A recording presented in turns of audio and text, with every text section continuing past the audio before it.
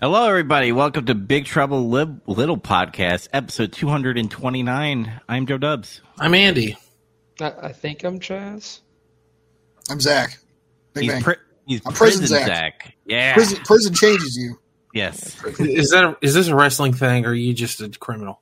Oh, no. Both. I'm both. Both. Yes. I like that anytime something's going on and Andy's suspicious, it's like, is this a wrestling thing? I'm right at least 80% of the time. Yes. It's Dominic Mysterio. Just look him up. Just Prison Dominic. It's funny. Anyway, we're concluding with Twilight Zone tonight, and it's my picks. We're going to be going over 2, which I think is season 3, episode 1, and The Parallel, which I think is season 4, episode 11. I'm doing that off the top of my head. I'm hoping I'm doing that right, and it's right. not. And it's not in the doc anymore because I fucking deleted it. So, I got it right in front of me. You're correct. Cool. So we're going to go over that. And by the way, before we get into this segment, there's going to be some changes next week. You're going to see we're going to be talking about movies first, whatever we're covering first. And, what the hell we've been watching, playing, or doing, and news will be last. So we're going to go right into our first segment right now, which is what the hell you guys been watching, playing, or doing for the last time. Well, not the last time for this format. So I'll go first, and I'm going to be talking about one thing because I didn't play any video games because I've been having anxiety because there's COVID in my house and I hate germs. So well, it sounds like if you played video games, you could take your mind off of it a little bit. I know I should have done that, but I didn't. Play some Resident Evil. That won't make you think about viruses. Yeah. I remember when Resident Evil 3 came out during COVID. That was amazing. So I feel bad about germs. What do you do? Yeah, it's just like what you did. So the next big thing, based off of what Andy was saying, is I watched a TV show called The Last of Us, which deals with virus. Great. So I watched The Last of Us episode 3, and I released a video on the Big Trouble Archives, our channel, pretty much, because that's where we put clips of what we do on our podcast on there.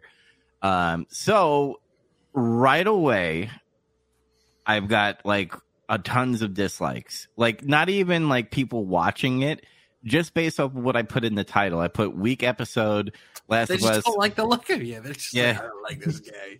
Yeah, and then in the thumbnail, I put weak episode with obviously the 2 main characters in that episode about the kiss.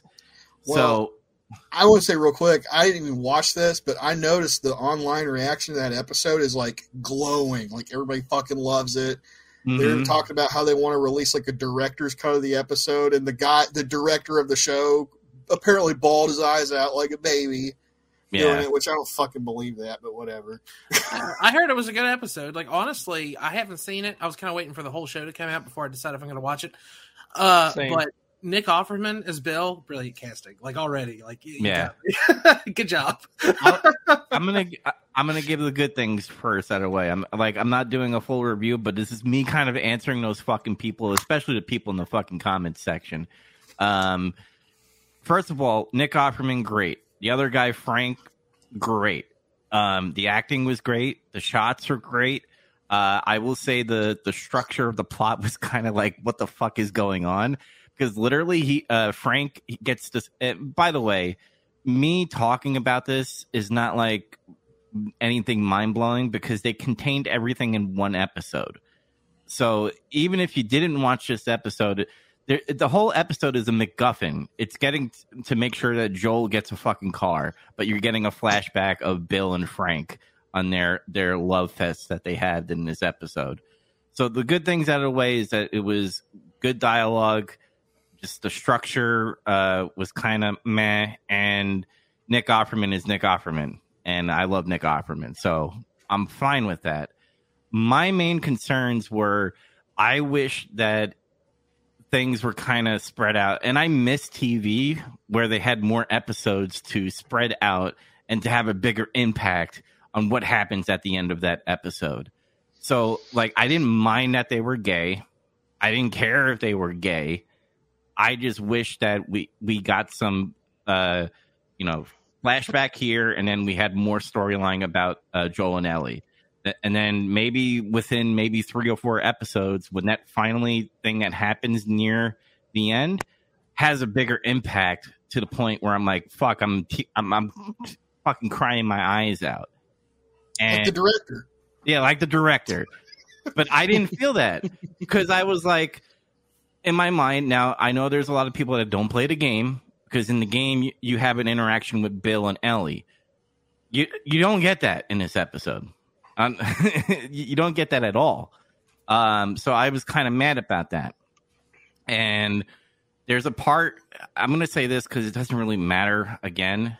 There's a part where raiders are coming to his compound because he has like a little town and he has fenced off with electric fences and flamethrowers, which is funny, by the way, because, in the game he has all those traps and stuff. But he's a guy that has all these guns and knows about guns and, probably studies some military stuff. Fighting these raiders, he's literally in the middle of the street just shooting. There's no fucking place that he could sit behind so that he could snipe people out. So what happens is he gets shots in the stomach, and then they do a scene where he's lying on the table. They zoom on in his eyes. Like when people die on TV, they like do that dead eyes kind of thing where they're just like staring into space. Yeah. And I was like, my God, they fucking killed Bill. And then literally the next fucking scene is Frank in a wheelchair because I made that, joking comment of like, oh man, does he have AIDS? Like I didn't say it like that.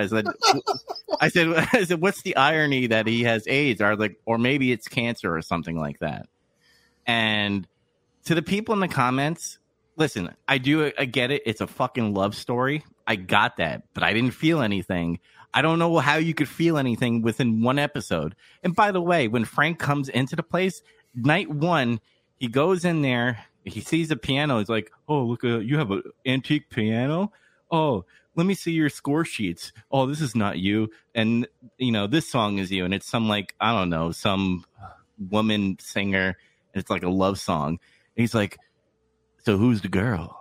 And then they just start kissing and having sex. I'm like, literally, this is a stranger. Whoa. This is a stranger. This is a fucking stranger that you just met day 1 that you shouldn't trust because he's all about not trusting people, and you're fucking banging someone on day 1. I'm like, this doesn't feel genuine at all.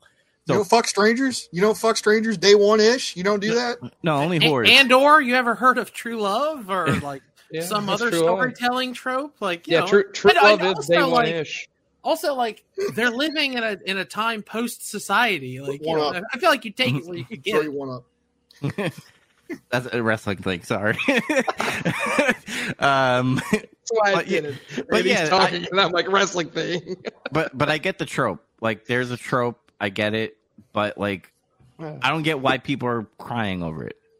Like, it's day 1. That's all I'm gonna say. So. To all you people that want to say, like, I'm homophobic and all that stuff, fuck you. And there it is. I do get it. It's a love story. All right, Andy. I'll give Joe Dubs the disclaimer that he is not a medical professional. So in his defense, he didn't know that AIDS didn't put you in a wheelchair. Because one guy wrote, he's like, he clearly has this. He doesn't do this. He has MS, you dumbass. And I was thinking, well, thank God Joe stopped practicing. That guy's in a wheelchair. Does he have asthma? I'm sorry, but you've got cancer. It's like you ever seen the person that's got an arm cast and they're like, oh yeah, clearly they have lupus. I watched the video. That's what Dr. House always said. Fucking lupus. Listen, I put Vicks on my head to cure fucking headaches, and I put Windex on my cuts, okay? No, I'm kidding. The Windex part I'm kidding about. The Vicks part I actually do.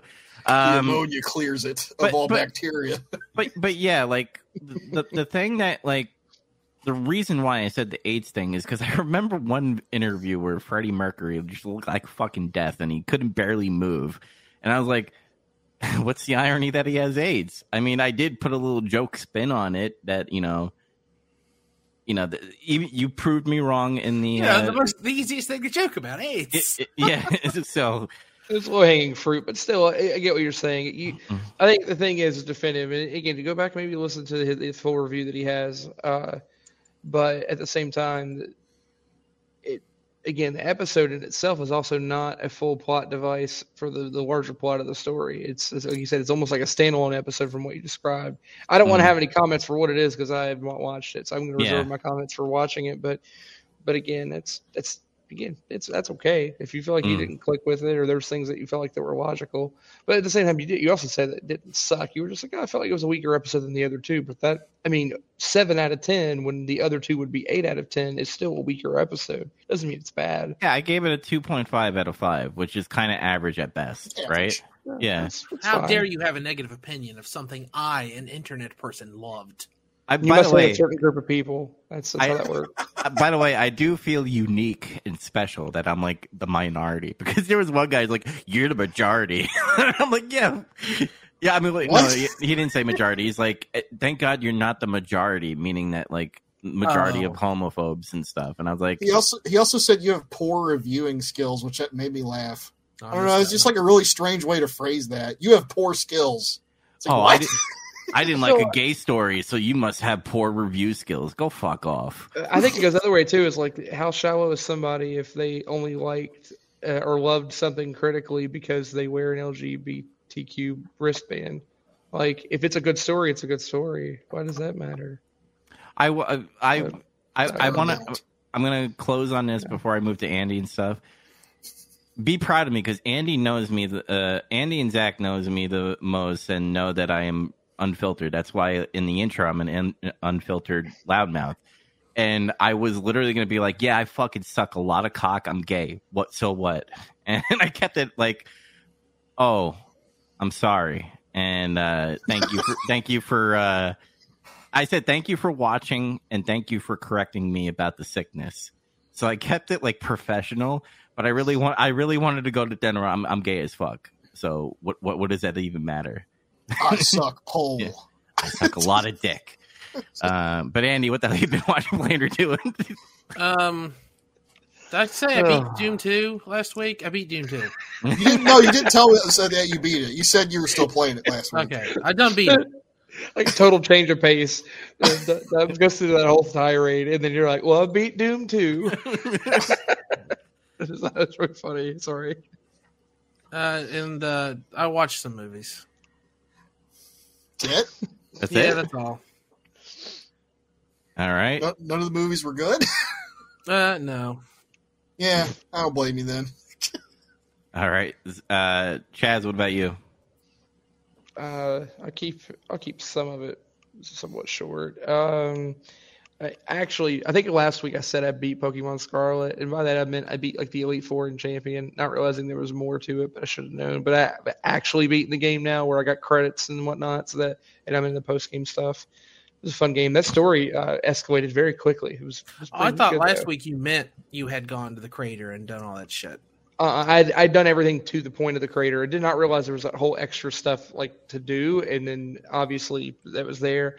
But that story like opened wide open. It was pretty neat. And then randomly in the credits, I'm like, "Is that Ed Sheeran? What? Ed Sheeran wrote a song for the credits? That's random. That's weird." I was on a plane and I just yelled out loud, "Is that Ed Sheeran?" And someone looked over at me and I was like, "Sorry, I'm wearing AirPods. This is bad." Still watching a little bit of Naruto, although I haven't watched very much because I've been busy. I traveled to San Antonio for the first time and went to my first ever WWE Premier Live event, which was the Royal Rumble. Watched that live. Got very, very drunk during that. It was fucking blast. That's why my voice is hoarse. Seeing that live was absolutely awesome. Ironically, I only saw the Rumble matches and the main event. The two matches in between, which was the pitch black match and the other match, I missed because I was drunk and I had to piss very badly, and apparently everyone else did. So I just missed the other two, waiting in line to. You didn't miss a lot. Don't worry about it. You kind of like skipped the worst parts of the show, honestly. I mean, it's not. Well, no, I saw the Hardy concert, so I didn't skip the worst part. But Yeah, actually, there was an entertaining part of that, but I'll save that. I'm going to do more of a review in depth, and not too much in depth, but talk more about it our next episode of Getting Some Color, which we'll be doing hopefully next, not this Thursday, but the following Thursday. On the way home, I met Sergeant Slaughter, which was super cool. He was on the plane that I was on, so met him, just briefly said. Gave him a salute and thanked him. That was it. You should cool. It should have been, how dare you go to Iraq and serve. Stolen valor, son of a bitch. And then I've been just like randomly like trying to get ready and play tests for the upcoming Pokemon regionals. I'm going to go to my first regional championship, which is in Orlando this Saturday, which is going to be pretty cool. Probably going to get my ass beat, but hoping to have a good time. Other than that, fairly status quo. Still doing the ninja life. That's it. Ninja life, nice. It's my Nindo way. All right, Zach, what the hell you been watching, playing, or doing? I'm not played or watched a whole lot lately because the end of last week started all of our annual work meetings, and I had to like work a Saturday, so my free time's been curtailed a lot.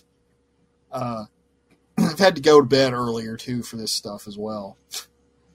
But I started playing Resident Evil 2 on N64 because it's Resident Evil 2's 25th anniversary, and I'm replaying it because, you know, in celebration of that. It's crazy to think that game's 25 years old now. But I've had this copy of it for N64 for a few years, but it never actually really started playing it. Like, sat down and played all the way through it. It's pretty cool so far.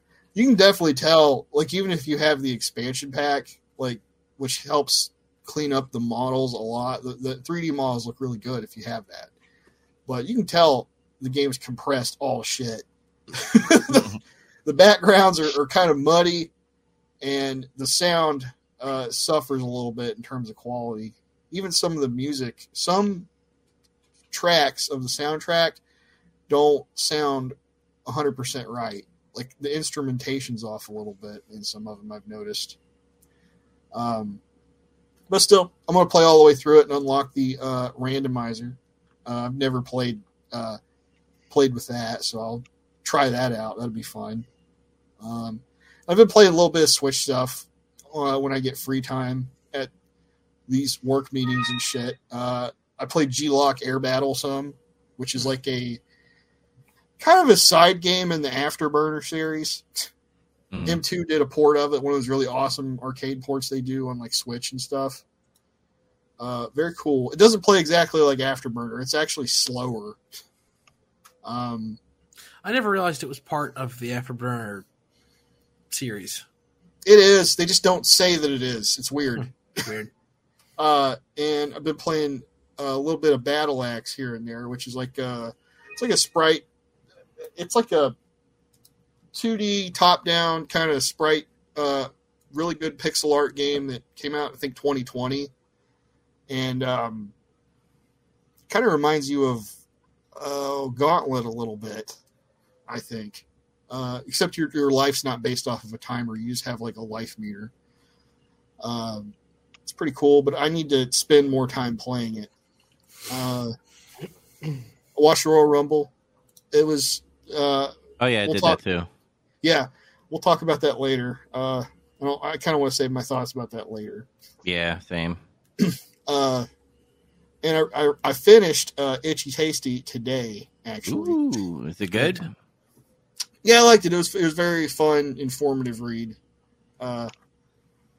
Stopped at pretty much right after Resident Evil 4 came out, and then putting out Deadly Silence on the DS. That was the end. Like, I found out what happened with like Clover Studio and all that, and how it closed down and everything. I never knew like the whole story behind that. And also finished a comic I kind of started during Christmas and didn't finish it. It's The Punisher, Blood on the Moors. I bought this there's like a used bookstore downtown they have comics down there. They have used ones, and a lot of the time they can be dirt cheap. It's like a graphic novel hardcover, like something you'd put on your coffee table, and I got it for like $7. Not bad.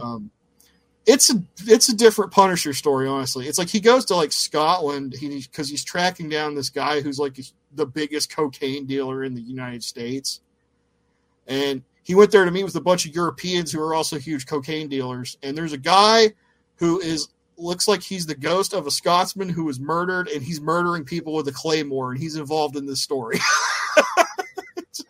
They dunk the Punisher in a barrel full of whiskey and get him drunk and send him out in the Scottish winter to die.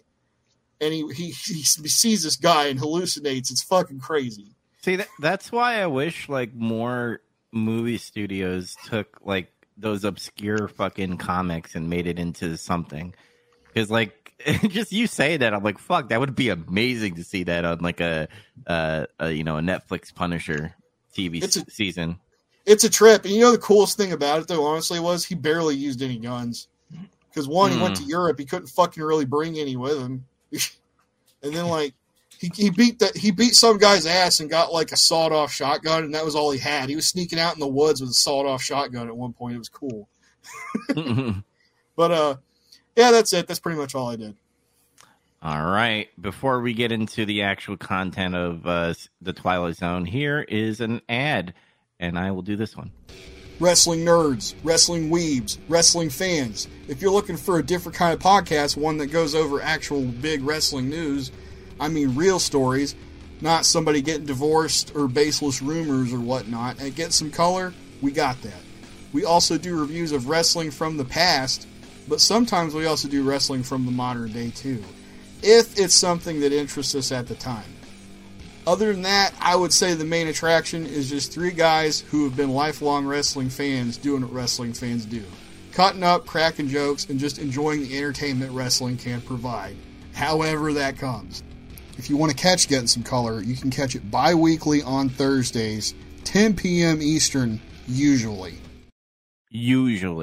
All right, so Season 3, Episode 1, the episode name is TWO.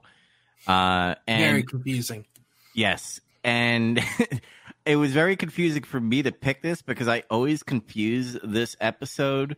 There's 2 episodes where it deals with actually, there's multiple episodes with a male and female, but there's usually the last 2 people in the world that are male and female. Because usually at the end of another episode, you find out like this man, his name is Adam, and the other one is Eve. So I always mix up the episode with this one.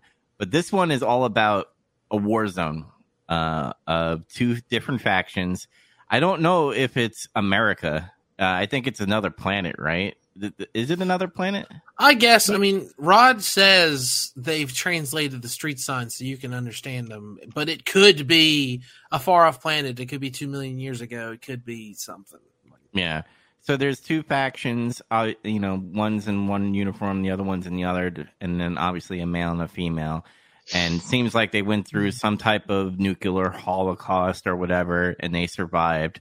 And they're in this town, and the man, because he doesn't have a name, who's played by Charles Bronson, by the way, a very young Charles Bronson, he's like, I'm done fighting. I actually see, that we're part of the government's tools and stuff, and I'm just done fighting. And then he just walks off and goes to a barber and starts to shave, gets out of his uniform. And the female is very distrustful and is like tailing him a little bit and being like, is he gonna kill me? And she like, I always laugh at the scene where like he finds the can of chicken and just them eating it. Like obviously they're acting to, they haven't eaten anything in a while, so like them doing like ASMR on chicken, I usually just fucking laugh my ass off because also canned chicken legs, like what the hell? Yeah, there is like some weird wings. 60s shit that I'm unaware of. I thought it was bizarre. I mean, chicken in a can. Yeah, chicken in a can's still a thing, but it was kind of weird. He just pulls it out and he just eats it, and I kept thinking the same thing. It's like he's taking an awful long damn time to eat this chicken. He's just chewing that shit out of that. I'm just staring at it because that's like the thing to mention, dude. They had like that first initial scuffle or whatever. She gets knocked out. So she's just laying there unconscious and he's just chewing the chicken over her body. And I'm thinking, is he sitting there staring at her thinking like, should I rape her while he chews chicken? I legitimately thought that's what it was. I was like, where is this going? It seems really dark. Well, they put that in your head because he gets the food and he goes out and he like sees a picture of like a man and a woman and he sees the dress in the window and you can tell he's like thinking about women or I don't know, maybe he's horny. I don't fucking know. But he goes back to where she is and it's clear like that it's on his mind, the whole man and woman and something is. So it puts it in your mind and then it acts on it a little bit. And really a lot of this episode is like them reacting to shit in the environment, which I thought is interesting. Yeah, especially like when my favorite part of the scene besides the chicken, I guess, is like when she's finally kind of gives in a little bit, trusts the guy with the dress, and she starts to like, you know, get in the dress, and then she looks on the wall and all that war propaganda stuff. Right. And this is the part where I kind of go, like, rolled my eyes, is when they had that cheesy sound effect of the gun going pew, pew. I hate that. I hate it to death. I think it's like they wussed out. Just have it be a gun. Mm. Well, they wanted it to be a space laser because it's some weird fucking planet or something. Well, they should have. Everything else looks regular. Yeah, that's my thing. Is like, if you're gonna make things laser, like make the environment like have these like, I don't know, flying cars, like show them with like no wheels, and they show the tanks. They're like, join the elite tank battalion, and they're basically just big cubes with domes on top. Yeah, they look like weirdo like Atari tanks or something. I don't know. Yeah. Mm. Well, they kind of get like inspiration from like World War II, because like I always laugh when they have like these humongous soldiers that are just like standing over a small fucking environment, and they're like, I don't know, bravery, be brave, or fight your enemy, and all that stuff. Be strong. Yeah. Join the Air Corps. Yeah. Where they just carpet bomb the fuck out of you. There's like 500 missiles hitting like one target. Just God. Yeah. I and by the way, for a soldier, she has a shitty shot from across the street, but I don't know if she was doing a warning shot or trying to kill him, but she missed. We don't know. Would have been easier to know if it was a regular bullet than a goofy space She like laser. grazed his cheek. There was like a burn mark on his face after that. I didn't see that. Yeah. Because he cleaned his face up when he shaved. It was totally clean. After that, he had like a burn mark on his face. Almost got him. Yeah, he was like, fuck this shit, I'm out. And he goes to the apartment and stuff, and like maniacs. Well, what is with Twilight Zone, by the way, where like every time a man has to have like no shirt on, he puts like that bandana thing around his neck. Ascot. Yeah. And that's like the trendy thing in the 60s, I guess. Yeah, because that's the second time like we've seen that from the Midnight Sun, and then we saw it in this episode.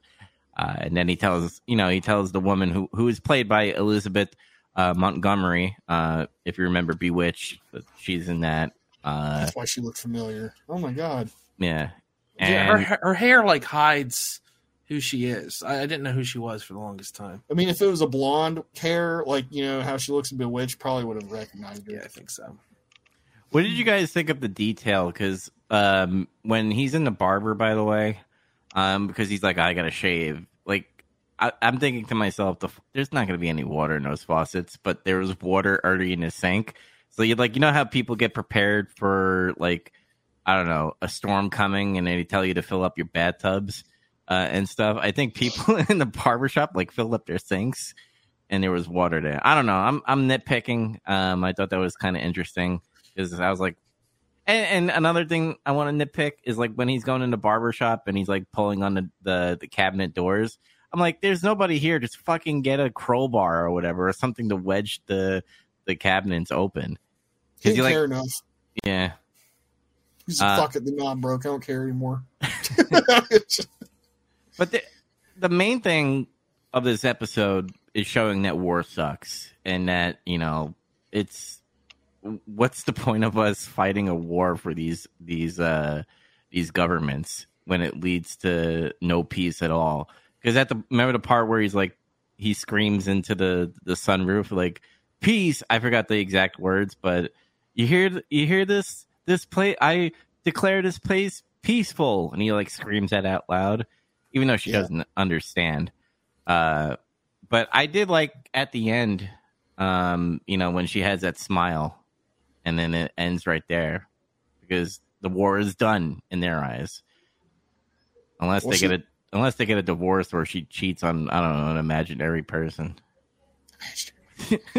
She had one lonely, stormy night, and she was like, "This sucks." Yeah. I guess we'll wear this dress and I don't know, hitch this American man. She wanted the dress anyway. She was looking at it in the window, I guess. Yeah. She says it's pretty or whatever. Yeah, she said it in her own language, I guess, either pretty or Russian. dress. Yeah. Prancy or something. It's the actual Russian word for pretty. I looked it up. Okay. Oh. This dude and his Russian bride in the post-apocalypse. So they are just straight up being like, look, American, Russian.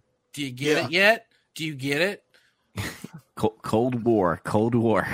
I mean, there's nothing, at least for me, to discuss, because there's literally just them walking around. Like he goes to that apartment and he grabs a peaches in a jar and stuff, and he throws it at her, and then they just move on from there. So do you guys have anything that you want to talk about in this episode? I don't want to talk about it at length, but its uniform is bizarre, right? It looks like a Civil War uniform or something. Yeah, it's a future Civil War. It's like a weird future space civilization with laser guns, but also they wear Civil War uniforms. It was the parallel Earth where the Confederacy won the Civil War, and they stuck with that aesthetic. Yeah. But anybody else that you want to talk about this episode, or should we give our final thoughts on it? I mean, it's mostly about just it's them interacting with the environment and with themselves, and there's almost no dialogue. Mm-hmm. Most of it comes from Charles Bronson. Charles Bronson's awesome, by the way. I've come to like him a lot since I've seen a couple of his movies from before. He's great in this. There's a bunch of little moments in this that I really like. I like the thing where they have the scuffle and he just knocks her out in one punch and is just eating chicken. Something about that's just ridiculous. But he's just, it's later on when he's he kind of feels bad. And he's like, "Oh, well, I'll revive her real quick." And he pours a bucket of water on her, basically. Mm-hmm. And then he's like, "Here." He shoves the can of chicken at her and just walks off. And then she's eating it too. And then she walks out the back and is looking around, and she has a chicken leg. It ate all the meat off, and there's trash and garbage everywhere, and she almost thinks about throwing it away, and then she sees a trash can. She's like, "Oh," and puts it. I don't know why. I just thought that was really amusing. I guess that is the one thing they give her to do that's positive thinking. One of the things that bothered me about this episode a lot is everything that happens is Charles Bronson doing something.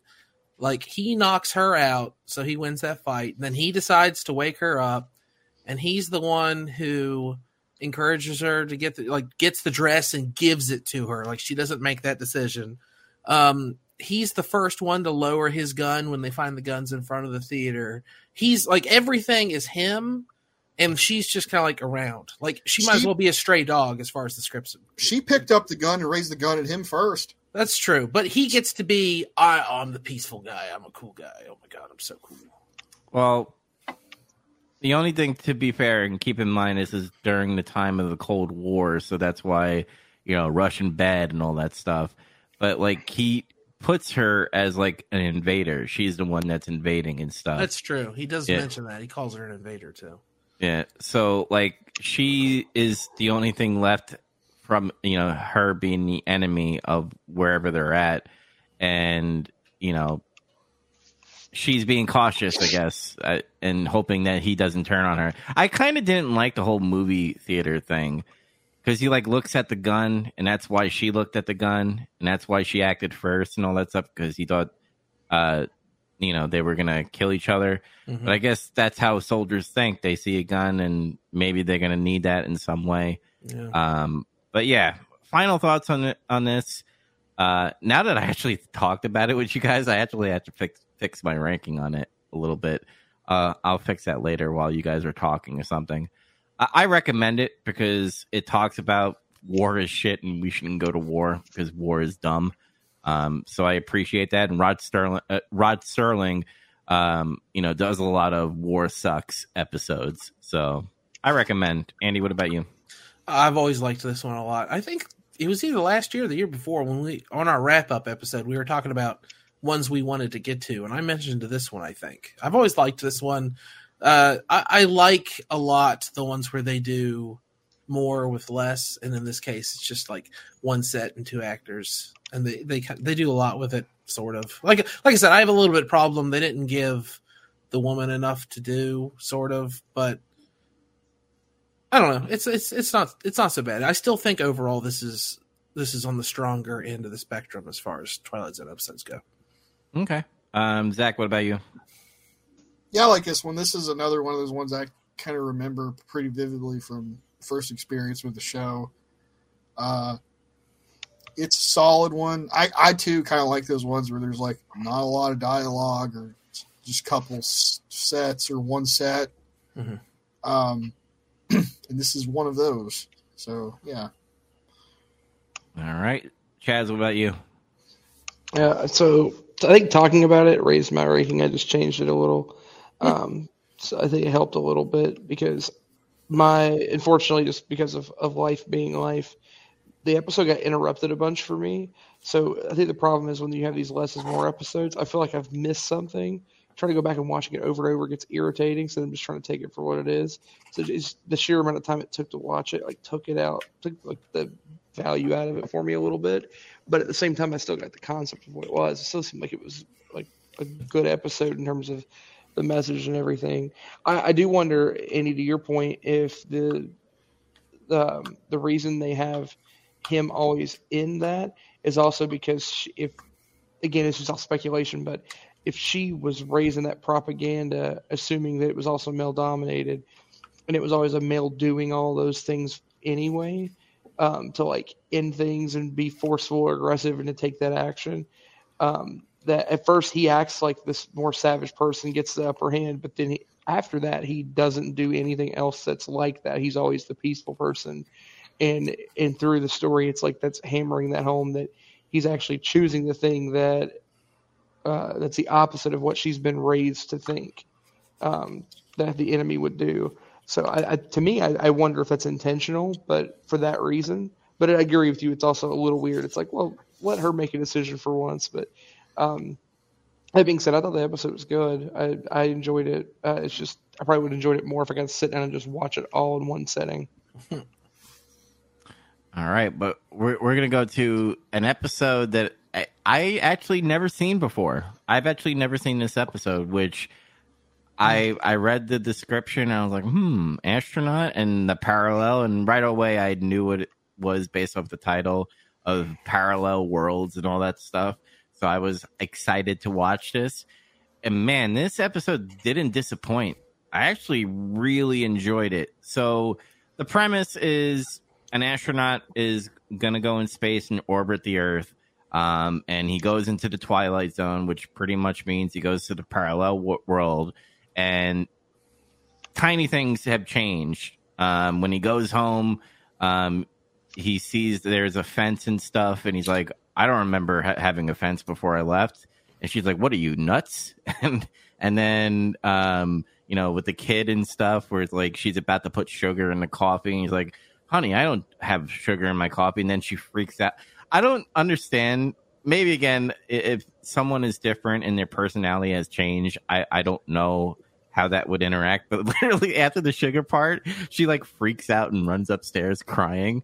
And obviously with the wife, I could understand, because if a person kisses you a certain way, maybe you could tell. And that's why the wife is like, I don't know who this person is based off of a kiss. But I like that touch. I will say they kind of hammered it a lot just so that I guess people in whenever what year this episode came out, 1963, that they would understand, like, this is a parallel world. He's not where he's supposed to be, because they're like, President Kennedy, who the fuck is that guy? And then, like, they start to do all that. I went to the encyclopedia, and this didn't happen, and this didn't happen, and all that stuff. And, you know, at the end, pretty much, he's talking to his, military guys, the general and stuff, and he starts to hear, like, chatter, like radio chatter. He's like, you guys don't hear that? And then he starts running towards the ship, and then he's back in his world and all that stuff. But I really like how it was done. I thought the acting was great. I like the premise of a parallel world. I'm actually fascinated in parallel worlds. Not let me make this straight. Not the MCU multiverse. That could go to shit. But like parallel worlds, all that stuff. There's actually a movie called, I believe it's called either Two Earths or Many Earths or something like that, where they have this idea of going to another, Earth and, seeing yourself and seeing the parallel world. But I want your guys' opinions on this. Andy, what did you think of the episode? I watched the wrong episode. Oh, you did? Yeah, you were describing it as like, I didn't see any of this shit. And I looked it up. I watched the episode after it. No Time Like the Past. Which one was that? It's about a guy time traveling and like whether or not it affects the future. So I kind of thought maybe the name Parallels was about that aspect of it. So you watched the wrong episode. Oh, yeah. That stinks because, man, you missed an episode. I'll spoil it. This was my favorite episode I watched all month. Mm-hmm. I thought it was really good. I will say the only thing is they did do the whole thing where they were like spoon feeding, but they're doing that in a way of like, it's building the steady suspense of nothing's wrong except something's a little off, and they build to it. And like you said, like we just live in a different world now. Like if I took my phone and showed it to someone in that age, like the fucking brain matter would melt out of their ears thinking about like where we're at with technology. Or they'd be like, that's not real. Or they think I'm an alien or a witch or something. I would basically be stoned to death, right? So the point is, the parallel universe thing kind of had to be pushed that way. I get that. I really like I think the point they're really trying to push is that when you have a close bond with someone, like the people that you love, they truly know the person that you are, especially a parent. So maybe the parent in me is what it appealed to, but it wasn't that the sugar thing is not what did it. The way she knew that it wasn't her dad, she had feeling something was off, but it was when they finally touched him. When he grabbed her, that's when she realized it wasn't her dad. Okay. So at least to me, that's how I interpreted it. So, and I don't know, it pulled on heartstrings whenever he goes through the whole thing to have her reveal, like so the government, they like, I guess to explain to Andy a little bit, it's like slowly being teased out that something's kind of off, but he can't quite put his finger on it, and he hasn't come out to all these things yet. But the wife is also like kind of pushing off, okay, everything's fine, but deep down she knows something's wrong, and she calls one of the government officials that works with him to report that something seems off. They don't know what's wrong with him because they lost signal, and there's this anomaly. They knew something that happened that he wasn't aware of. So whenever that person comes over, he's like, no, let's be upfront about it. Here, I'll prove something's wrong. And he calls for his daughter who's upstairs and says, baby, can you come down here and just answer this honestly? Who am I? That's why I have the name, Who Am I? And she's like, I don't know who you are, but you're not my daddy. And she gets upset and she runs upstairs. And then, and that kind of sells to the point that they first say like, oh, she's impressionable and young. And it's like, no, she knows what everyone else does. She's just the one that's pure enough to admit it. And then later on at the very end of the episode, after he finally gets to go back home, and at first they think he's crazy, but then they get a transmission, and there was that person in a different transmission that tried to reach out to them, and they proved that it was an alternate version of him because the two of them had different rankings in the military. That was like one of the differences.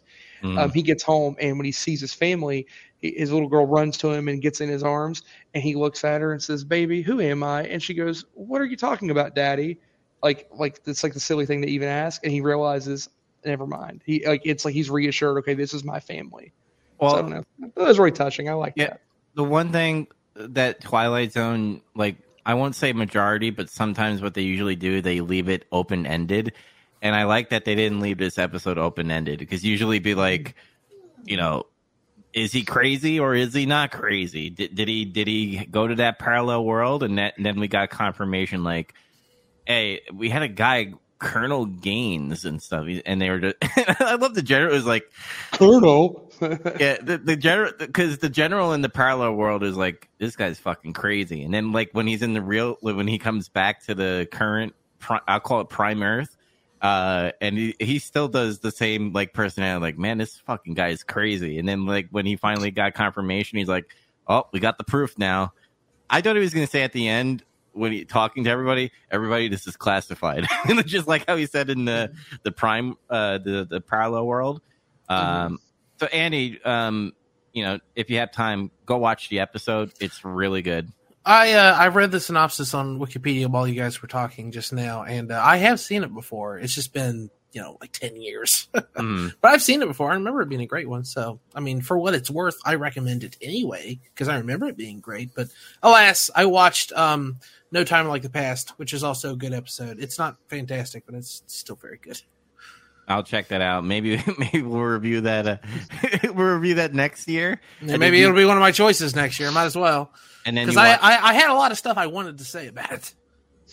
Yeah, I actually went on IMDb just to see if I remember that episode, and I don't remember it. So I'll probably go back and watch it and stuff. It's got a couple moments in it that are like eye-rollingly obvious, but it deals. Everyone's always like, "Oh, if you had a time machine, would you go back in time and kill Hitler?" Not this guy. He doesn't wonder at all. is what I'll say. Zach, what do you think about the episode? I thought the whole premise of it was good, but I feel like this is one of those episodes in season 4 that the extra length hurts it more than it helps. Because I was watching this one and I felt like it was kind of dragging, like the pacing was too slow for it, and I feel like if it was a standard 25-minute episode, it probably would have been a lot better to me. I'm not saying it's bad. I'm not saying I don't like this episode. I think the pacing for it, for what the story was too slow. There was too little going on in it for a while. Well, Zach, just because you said that, you're unpatriotic. Just because you don't disagree with me. No, I'm kidding. Yeah, patriotic. Parallel Zach liked this episode a lot more than you. He said the length was perfect. That's what she said. But I kind of disagree with you because I thought the pacing was great because you're having the audience, the viewer, watching it on the edge, just as the main character was, because he's sitting there and he's like watching TV. I bet you there was they must have done like a cut or something, because what I would have done is I would have put something on the TV like, oh, President, this person's name there. And it's just kind of like, am I watching a fictional fucking news station or something? I thought that would have been great. Maybe I did miss something, that there was something on TV, because he watches TV, and then that's why he's like, are you making any coffee? And he's like, I'm making coffee. And then he's like, I'm gonna go get my robe. And she said, oh, I'll have, the daughter go fetch it for you. He's like, I could get my own thing, woman. He says something along that line. And that's where he's like, I must have took this colonel's uniform. And then he gets confirmation when he looks at the picture on the sink of him wearing a colonel stuff.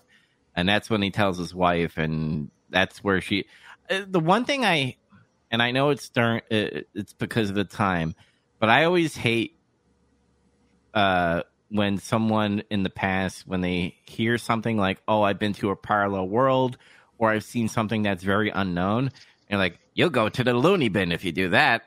Don't talk like that. And it's like, fuck you. Like, I experienced this phenomenon, and you're telling me that I'm gonna go to loony and get a straight jacket and all that stuff. Fuck you. Like, that's why I like cheered at the end. I was like, yes, he was right, and you're fucking wrong, General. I mean, I like the ending of it too. Actually, that's one of the things I like better about this episode it had a more definitive ending. Mm-hmm. But I don't know. There's still some things about like mostly in the beginning of the episode. I feel like this is dragging too much. Like, why do I need to see him get strapped in a fucking chair simulating what it's going to be like to take off when I know he's an astronaut and I know he's trained in that? Why do I need to see this 5-minute scene of that? Or like, there's maybe a little too much of the stuff in the beginning. And some of the stuff where he wakes up in the hospital and they're talk like that's too slow. I feel like it's taken too long when you could condense it down into a 22, 25-minute episode, whatever it is, and it would be a lot more concise. Yeah, I can see that a little. There's some filler.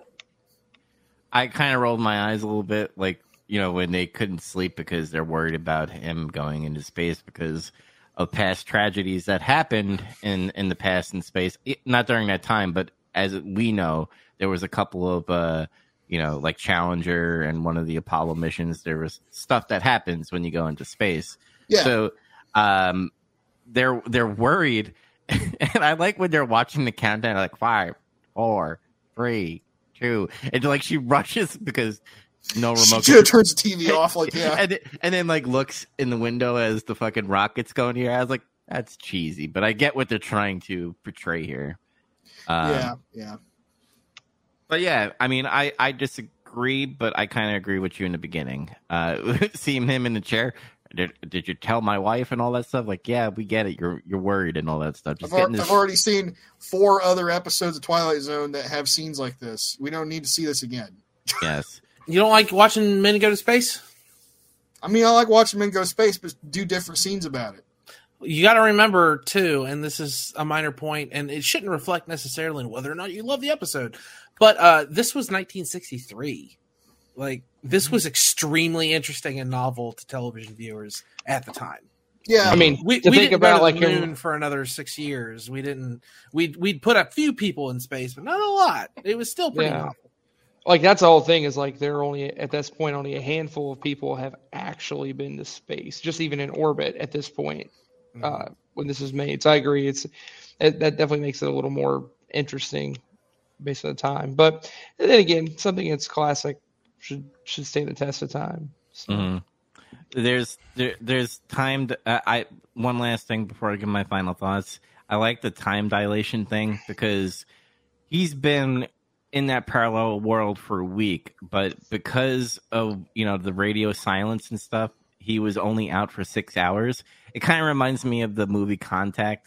Remember where she goes through the thing and it was literally just like a couple of seconds, but she actually traveled to another world and met an alien for like a couple of hours and stuff. So I like that they had like that time dilation kind of thing. He's like, nah, bitch, I've been over there for a week. And he's like, who was flying the thing?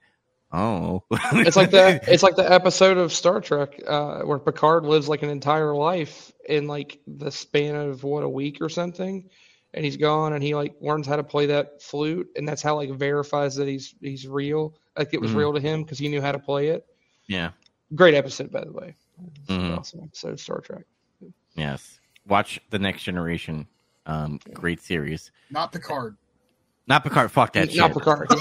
Yeah, TNG. Even though I'm watching season 3 because I have to finish things. Why you hate watching? Stop it.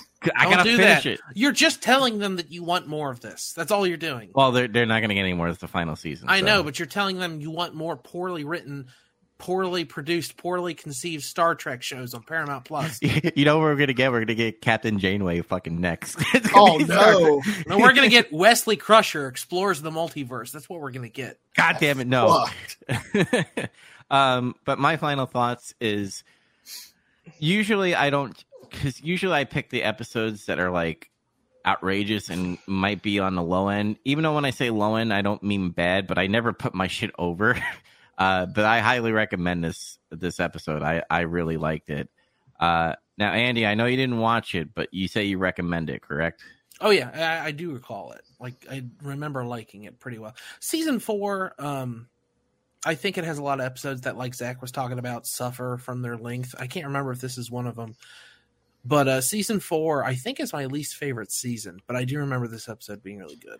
Some totally make the length work for them, like the "He's Alive" episode. Yeah, no, I get some of them are fantastic, but yeah, I think overall it's the season where they missed the mark a little bit. Sometimes. Mm-hmm. All right, Zach, what's your final thoughts and recommend or not? Like I said, I still like it. I just don't like it as much as others because of the stuff I said about it. Mm-hmm. I still recommend it. It's a Twilight Zone episode. It's just not as strong of a recommendation as others. Okay, and Chaz, what about you? Final thoughts and recommend or not? Yeah, I mean, I said earlier, it was my favorite episode of the ones we did this month. I highly recommend it. All right. So usually our gimmick is when we finish the month, we have to rank everything, and it looks like we there's going to be some things that we're going to have to debate about, but there's other things that it seems like we agree on. So we're gonna go through everybody's individual list, and then we'll get into the final ranking. So I'll go first. I said I was going to change to the episode 2, but I'm going to keep it where it is because I thought about it for a 4th and 7th time, and I'm going to keep it that way. So at number 8, I have Nightmare at 20,000 feet. At number 7, I have The Monsters Are Due on Maple Street. At number 6, I have The Midnight Sun. Number 5, I have The Printer's Devil. At number 4, I have Eye of the Beholder. Number 3, People Are Alike All Over. Number 2 is 2. And number 1 is The Parallel. So, Andy, what about you? At number ? I put The Parallel because I watched the wrong episode like a dunce. But at number 7, which was number 8, I put Nightmare at 20,000 feet. Number 6, I have People Are Alike All Over. At number 5, I have The Midnight Sun. And number 4, I have The Printer's Devil. Number 3 is Eye of the Beholder. Number 2 is also 2 for me too. And number 1 is the classic The Monsters Are Due on Maple Street. And we're going to argue about that one in a minute, but I want to hear what we're going to argue about a lot of this. These lists are all fucking over the place. Zach, what about you? I got Midnight Sun at 8, Parallel at 7, Nightmare at 20,000 feet at 6, People Are Alike All Over at 5, 2 at 4, Printer's Devil at 3, Eye of the Beholder at 2, and Monsters Are Due on Maple Street at 1. All with ratings attached. All right. And Chaz, what about you? All right. 8, I have Nightmare at 20,000 feet. Number 7, I have The Midnight Sun. 6, I have The Printer's Devil. 5, I have Eye of the Beholder. 4, People Are Alike All Over. Number 3, I have 2. At number 2, I have Monsters Are Due on Maple Street. And at number 1, I have The Parallel. All right. So, all right. I'm going to put this out here. Zach, this is something that you might have to debate or if you're willing to concede. And since Andy put The Parallel at ? Since he didn't watch it, I'm going to say that he puts Nightmare at 20,000 feet as, last. It was my least favorite of the ones I watched, for sure. So are you willing, Zach, to put Nightmare at 20,000 feet at number 8, or would you like to defend that? I'd like to defend it because it's an iconic episode and The Parallel isn't. Based solely off of that. Just that's your defense? I mean, it's been parodied to death, and everybody knows that episode. It's that's it's part of why shit. That's a big part of why I did put it at the bottom. Actually, is I like that episode pretty well, but it's just not as interesting as the other ones. And it has that one thing going for it where it's very easily parodied and stuff, but overall, I feel like there's not as much going on in it. Again, I don't hate it. It was my least favorite. Don't get me wrong either. I'm not saying it's like a great episode because if you look at my rating, it's not rated that way. It's I thought it was good, and honestly, it barely made it that far because it's fucking cheesy. The thing about it is,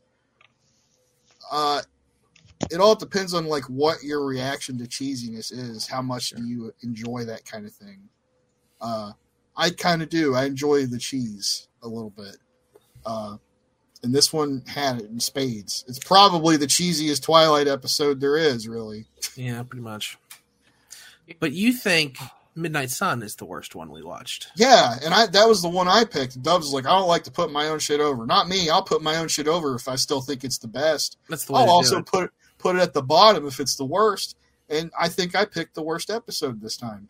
Oh, let me make it clear. I don't put my shit last because I just want to, give the other person the. No, I didn't say that you did that. Yeah, but you just said I don't put my own shit over. I will if I think it's the best, and I've done it before. My reasoning at Nightmare at 20,000 Feet at number 8. Yes, it's a good episode. Yes, it has William Shatner. But it's hokey, way too hokey for me. And I'm gonna sound kind of dumb a little bit, kind of retarded, just like Alex Jones. But I don't know. When there's usually comedy in my Twilight Zone, I don't really like it. I won't hate it. I won't be like, this is garbage because there's comedy in my Twilight Zone. But I'll be like, I kind of like the serious and weirdness. That's my go-to in Twilight Zone. Oh, now come on! You're going to tell me that you didn't enjoy the levity that you got from seeing Burgess Meredith light a cigar with his thumb because he's the devil. Okay, yeah. I was going to say, hang on, you can't be like that for the cheese factor in Twilight Zone because you have to embrace that because there's some of that baked in it. Because some episodes are just kind of goofy compared to others. Some of them are silly. I think that it's just like how there are different types of cheese. This is just the kind of cheese I vibed with. Yeah. It's like Gorgonzola cheese. I just rolled my eyes when that little booga booga fur monster was like, ooh, when he jumps back. I was like, yeah, that's I rolled. But that's just me. I had a proposal. I still would like to put Nightmare at 20,000 Feet at 8, but I kind of want to put Midnight Sun right after it. Not just because Zach's got it so low, but also like I kind of do feel like it's the next I have it at 7 as well. Yeah. And then after that I think it should be People Are Like All Over, the one I chose.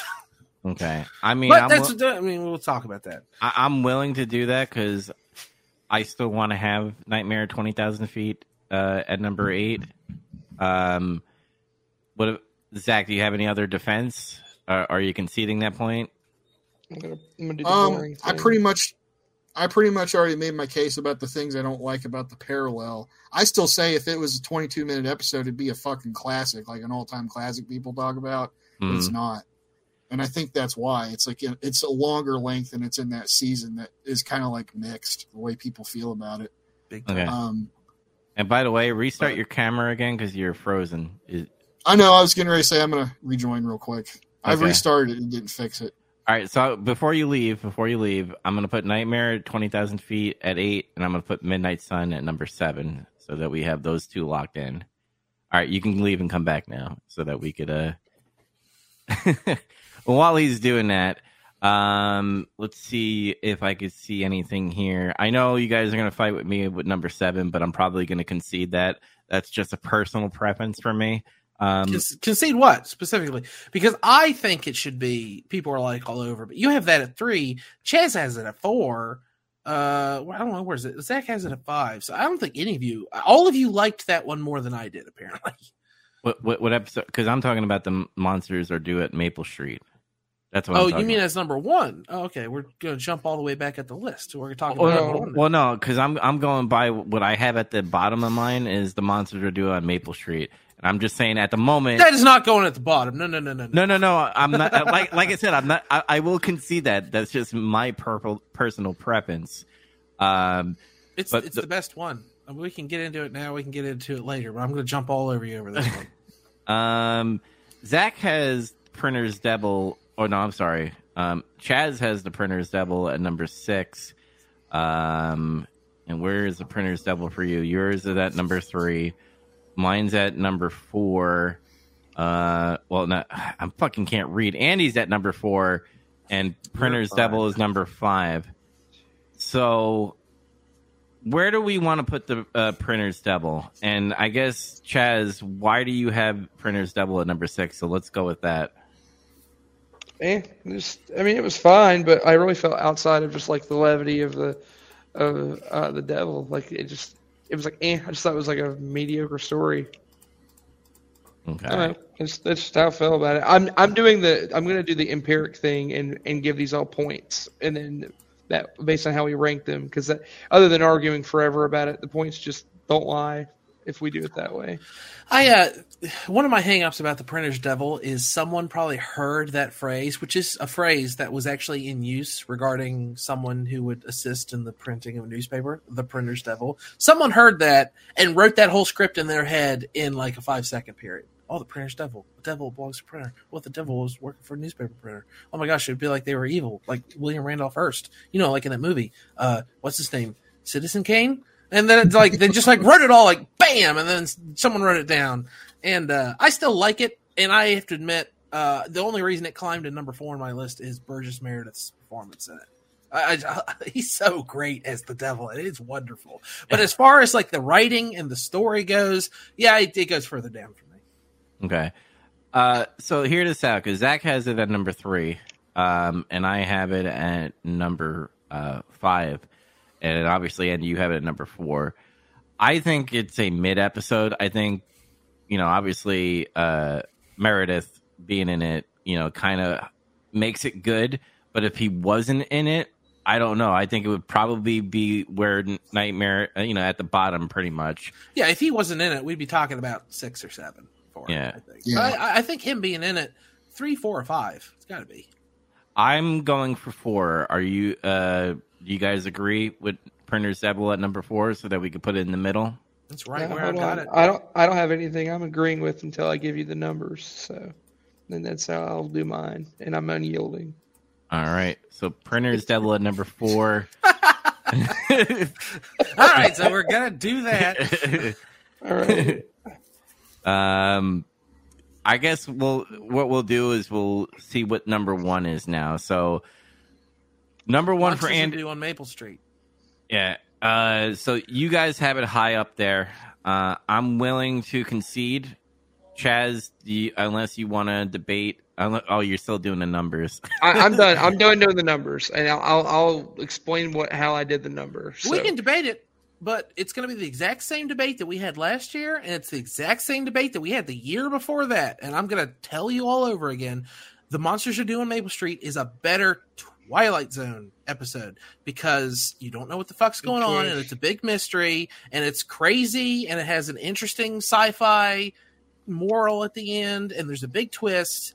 And some of the other episodes we watched, they're cool, but they don't have all those big wham bang Twilight Zone feels to them. Like it's got to be weird, it's got to be sci-fi, it's got to be a mystery, it's got to have a moral.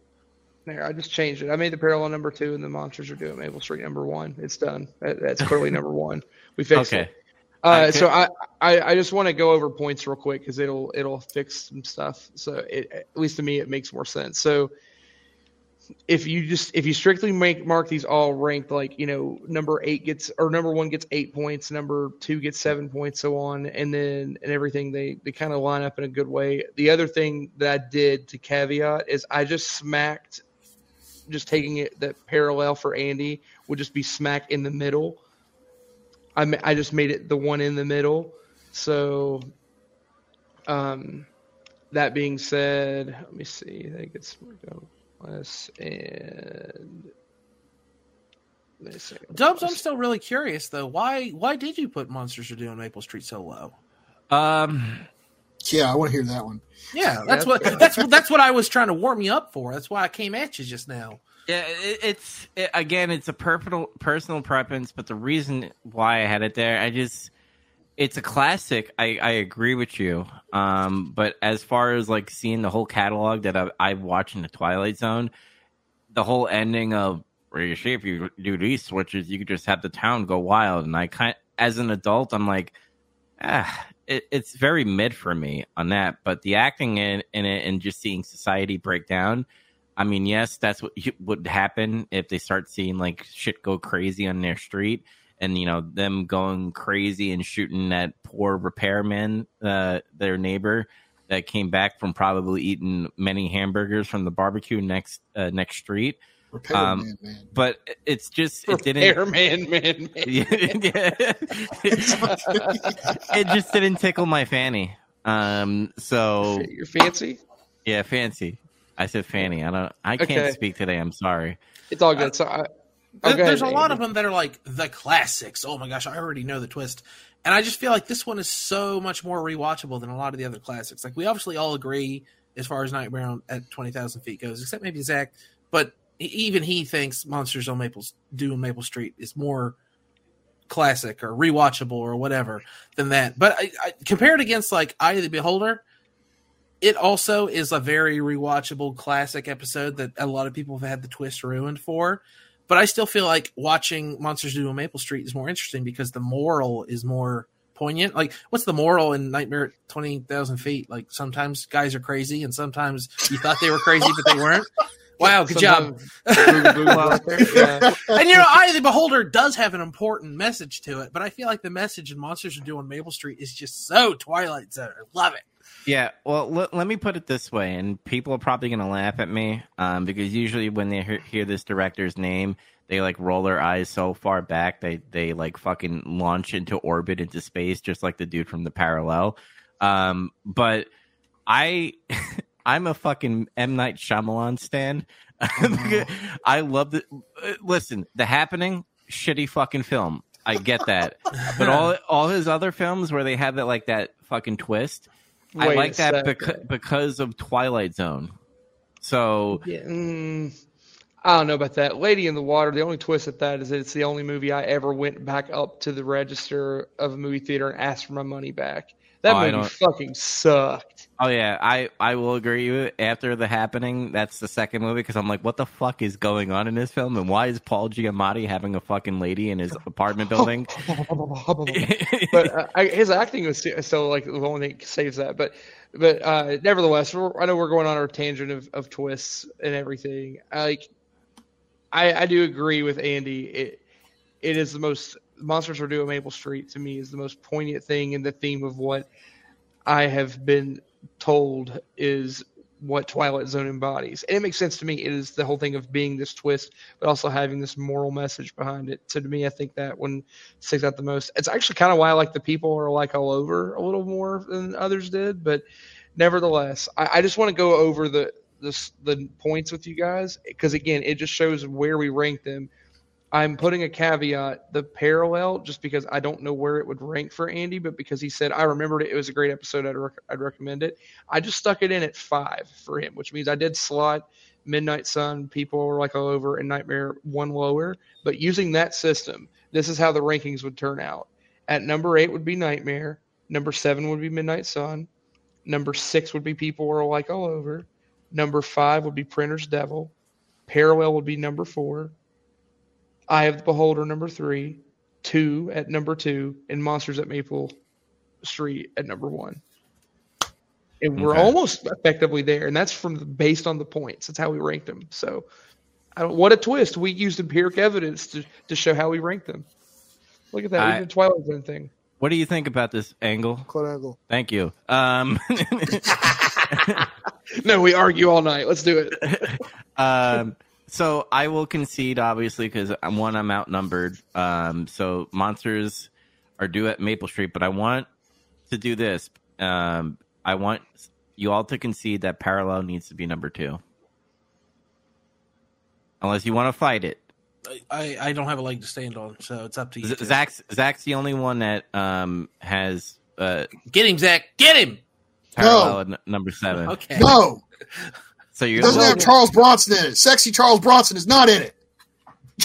2, I think 2 should be a 2. Like, I'm with Zach on this one. 2 is a cool episode, and it flies right in the face of everything I just fucking said about Monsters Are Due on Maple Street. There's no fucking twist in that episode. There's none at all. It's just the message. 2 people. Yeah, I mean that's what I like about it is the message. Maybe that's. Well, both maybe of that's them my thesis actually, statement. yeah, they year. do have a twist, I guess. Yes, I mean, I think that's my thesis statement about Twilight Zone this particular year is the message. What you take away from an episode is what's more important. And I think 2 has a very important thing to take away from it. If we're using Andy's theocracy to decide where he's going to rank Parallel is going no higher than 5 for him. If anything, he's going to rank it lower than 5. Again, if you guys put Parallel at number 2, I won't say a word because I can't. Right. I have no idea. I think it should go to 3. I think 2 should be number 2. Personally, just based on how we ranked it all, I would concede it. I think at best we can only rank it at 3.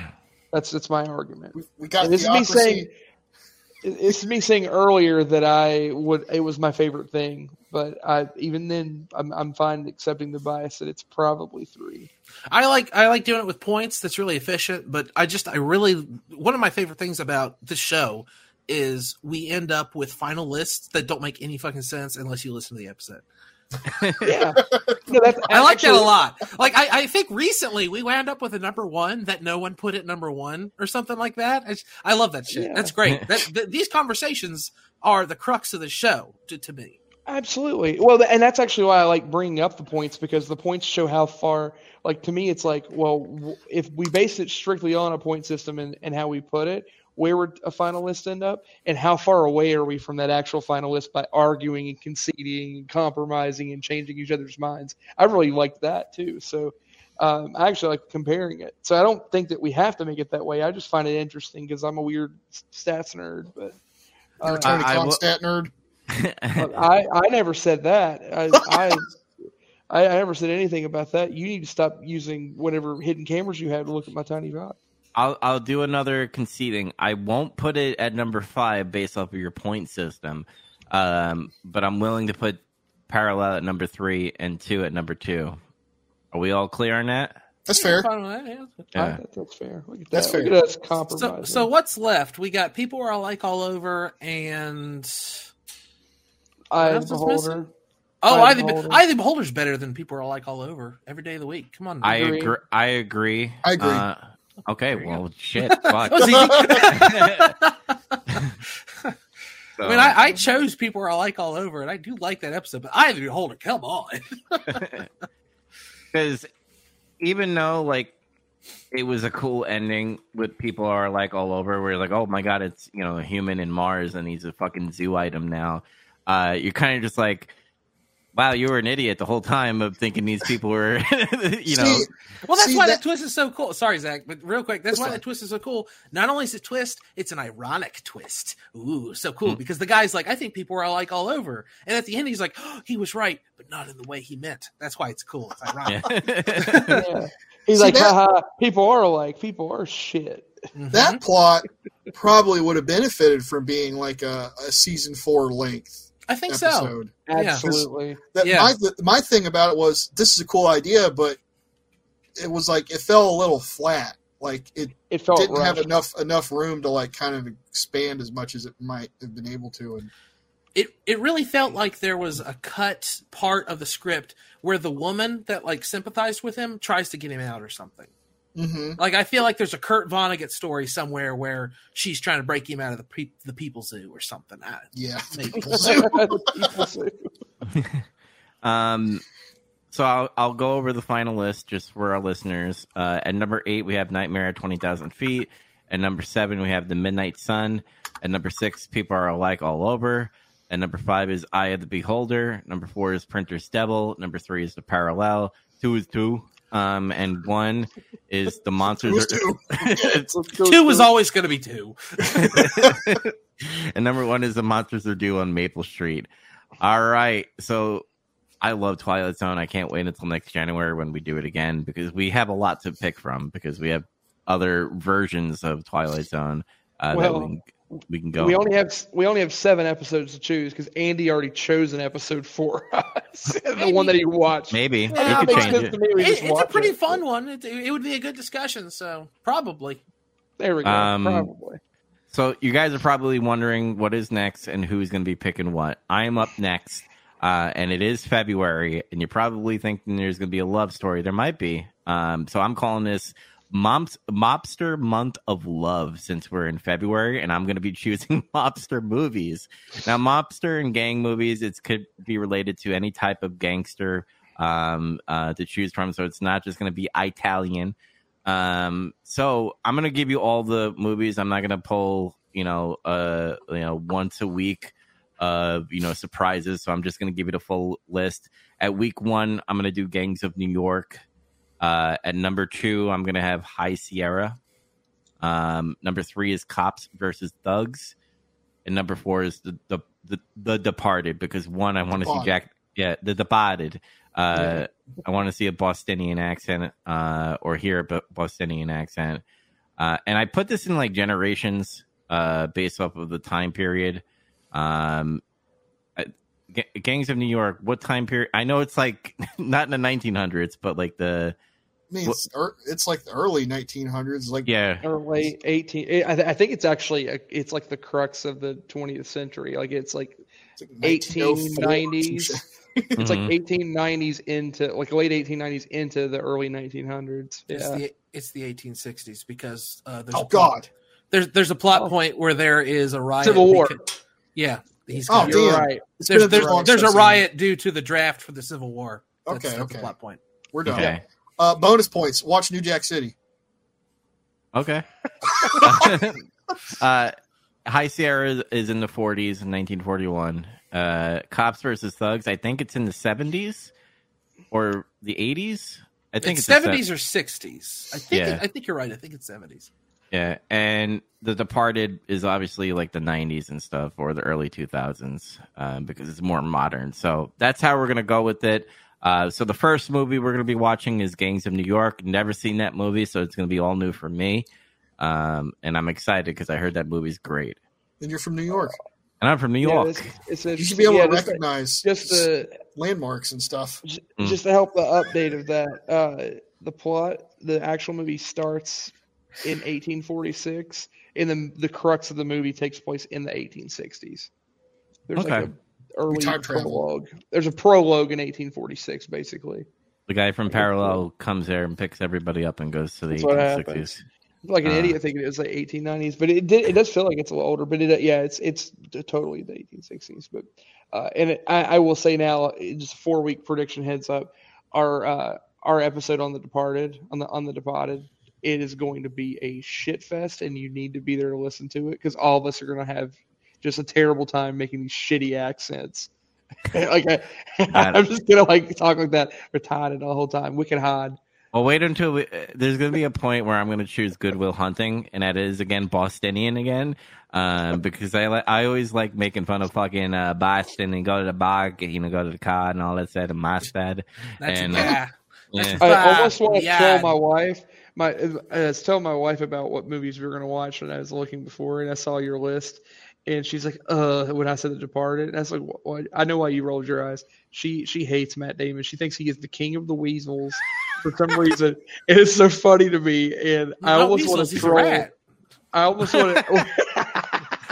Maybe in this movie, but he's a I don't know. She hates him in all the movies he's in, which I think is the funniest thing ever. So they should have left his ass on Mars.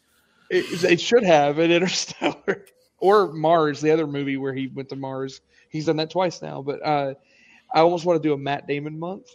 Let's do it. To piss off your wife? You have to watch all those movies.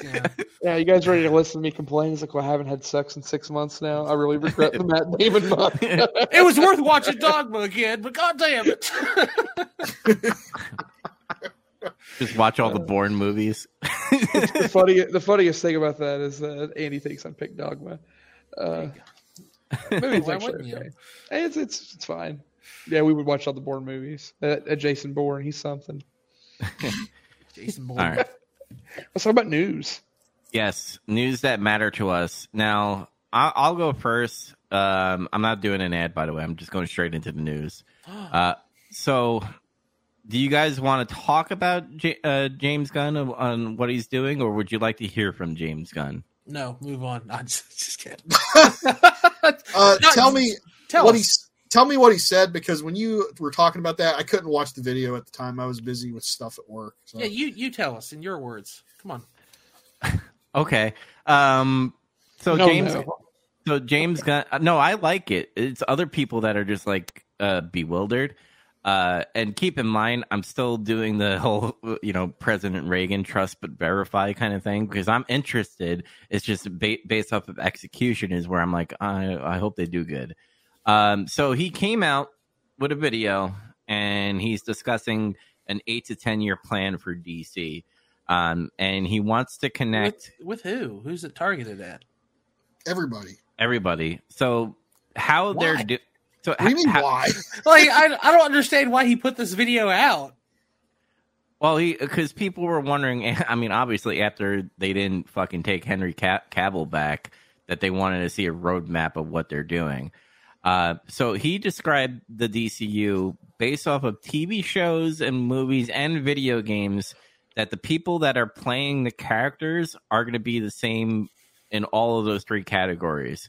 So let's say Dave Bautista. Let's say Dave Bautista is Bane, and I know he just came out with today that he asked to be Bane in one of the Batman movies, and James Gunn said we want to have like young stars and grow into this 8 to 10 year plan. We want good actors. That worked out really well when Dave Bautista. That worked out really well when they cast a young guy as the Flash. Yeah. Oh yeah. Yeah. I'll get to that, by the way, because that's part of the plan. That's part of the plan. The irony is that Ezra Miller's been living his life too quickly. Yes, he's a Flash, of course. So he's the reverse Flash. Yeah. So my example is, if there's a Bane in a TV show, Dave Bautista is going to have to voice act that. He's going to have to voice act the video game, and he also has to star in the live action. That's how they're doing things as far as those as content for DC. Can we do it point by point, or do you want to go through all of it and then double back? Because I have stuff to say about that. Okay, yeah, go. Let's go to that point first. That sounds really cool to me as a consumer, but I bet you who it doesn't sound good to is actors, because now they're going to have to sign a contract that basically locks them into a fucking decade of their career, and if something goes wrong, they're just fucked. Like, it turns out this character tested poorly, so you're not going to get any gigs, and we're going to barely pay you. Or it's going to become, this character is popular. We need you for this HBO Max show. We need you for this game from EA. We need you for a tie-in for this other movie. And a decade of the career is going to be typecast as Bane. And then what do they do after that? Yeah. Did you fuck up your whole career doing this? It's a huge gamble. It's also a huge mess with the Screen Actors Guild. I feel like they're gonna have a big problem there. What I actually want out of this, I want a parody now of James Gunn's statement, and I want someone to come in and parody it. And he's talking to actors about his big plan, and he's like, "That's right, you're gonna do everything: children's birthday parties, roller rinks." And he starts naming all these obscure things. It's like, you're gonna be there. Warner Brothers is going to own you, lock, stock, and barrel. Yeah, the only thing I'd possibly defend that, and again, it's still kind of, is going to tie the person, but if they're looking for young people, that could be a good thing for young people to get in the door to that's gigs. Even worse. That's even worse, because if it's someone who's young, they don't already have a career, and they're going to trick them into signing a contract that doesn't necessarily give them favorable terms, and now they have to spend a decade of their career not getting paid what they're potentially worth. Like, if they do one movie and they're like, holy shit, this guy's the best Joker since Heath Ledger. He's amazing. We should pay him more. Oh, he signed a contract? Fuck him. Like, what if someone is extremely good and they want, they're trying to break out and do other, they want to go work with fucking Robert Eggers or something to do some stupid spooky shit. They can't. They're too busy doing voice lines for a video game. Wow, that's really going to grow their career. Well, I don't know. Me as the consumer, I think it's a good idea, because I've always, since I was a kid, it's been like, why isn't the Spider-Man in my Genesis game the same as the Spider-Man on the cartoon show? I've always wanted this, but man, for those actors, this is not a good deal. Well, not to mention, if you do the thing with the younger generation of actors, you end up doing the most damage. It's almost like the Hayden Christensen issue with him being Anakin, but like times 10, because you're locking them into a full decade of whatever they have to play, and they're just typecast as that character for however long if they don't burn out at the end of it. And you can't possibly know. And when they're signing these contracts, they won't possibly know whether this is going to go well or not. So far, the only thing James Gunn has proven he can do is cancel stuff. Yes, whoa. And I want to say this too, to go off of your point of not liking this. Now, keep in mind, now I know there's difference of opinions, but in my opinion, if things are woke and then you're going to have the woke, people that are screaming woke be like, man, that Superman is too gay for me. And like, that's how his thing is going to be defined, is like, he's going to be like Boyega and, Finn in Star Wars, where you're just like, I fucking hate my character. I don't want to do anything with Disney and Star Wars ever again. That could happen to an actor where they're locked into this 10-year fucking plan. Yeah, at least he only had to do 3 movies, right? Yeah. and they can't kill him off. You can't, like, Superman can't get AIDS like a normal character. Nice callback. I like that. Calm down, YouTube commenters. Kryptonian AIDS. All right. Are you ready for the second thing that is kind of a detractor? Well, you kind of like changed my mind about the whole 10-year thing, so thank you for putting that there. 2, now you're probably wondering, there's a Matt Reeves Batman, right? And there's a Shazam, right? That's coming out. And there's an Aquaman coming out, right? So they're going to have a mainstream DCU storyline, but they're also going to have a DC Otherworld storyline too. Not a storyline, not connecting, but there can be one-offs. So after all, they're still developing that Joker sequel, right? Yes, they're going to have Joker 2, the Matt Reeves Batman, which, by the way, I'm kind of excited because they're actually going to put time into it because it's coming out October 2025. So keep in mind, they're going to have Matt Reeves Batman, and then they're going to have whatever Batman's that's going to be coming out with the DCU. So there's going to be many Batmans. There's going to be many, and the way Gunn worded it too, in all the interviews, is that they're going to be doing more one-offs. So there's going to be many Supermans. There's going to be many Batmans. It's going to confuse the normies a lot. And I think that's a bad idea, in my opinion, if you want to go to DCU route. I thought they were trying to get away from that. Yeah, me too. I guess not. What I would have done is finish out these projects that were, one-shots or in their own separate world or whatever. Mm-hmm. Finish all those out. Even the Matt Reeves movie, if you wanted. Yep, get them done and unite everything. Or tell them, like, no, fuck you. Not 2025, 2024. You got 2 years. 1 year and a half. Get going. I mean, I know it's hammy and stupid and cheesy and very comic book, and people will be like, oh, they're just ripping off Marvel. But in the comic book world, they did this first. Just do whatever you want, and then in 5 years, do Crisis on Infinite Earths. Fuck it. And then just pick and choose what succeeded. This was the good Batman. This was the good Superman. And then run with that. Sign those people for 10 years. Actually, sure. You know what? There's the cool thing you can do with that too is that there's just enough nostalgia from the stuff that just died in a fucking frying pan the last decade for DC, that if you got to that point of doing Crisis on Infinite Earths, if you could get them to sign it, you could bring in all the people from all the other movies and stuff that have happened that went to shit, or the TV shows, and just tie them all back into it. Because that's the storyline, which kind of be neat. And then you can actually kind of try to, in a comic book way, neatly loop it together. Hot take on James Gunn. In hearing all of this now, and again, I'm just being facetious and joking, and kind of, but James Gunn's actually a Marvel plant. Like, he's made a he's over there ruining everything. Yeah, he's made a secret deal with Kevin Feige, and he was like, "I'm gonna fuck DC for you." Well, and the whole thing. He's over there. Okay, cancel all this, cancel all that. Oh, there was going to be a movie where Keaton was going to be an old Batman, and it was going to roll into Batman Beyond. Cancel that. We can't have that. And then eventually it's just going to end up being like, okay, we only have 2 heroes now. It's Blue Beetle and Zatanna, and they're both gender swapped and they're both race swapped. The comic book dorks will love it. It's funny, though, because he says marvelous a lot in his video, which is funny that you bring that up. It's a code. People are going to look back and be like, it was hiding in plain sight. So yep. I heard it here first, folks. I want to bring William this up. Regal in AEW. Keep in mind, I want to bring this up. And by the way, Blue Beetle is still apparently coming out because that was part of the plan before the whole, new DCU. So we're getting a Blue Beetle, which I think is funny because I kind of want to see what Blue Beetle will be on the big screen. Probably garbage, but anyway.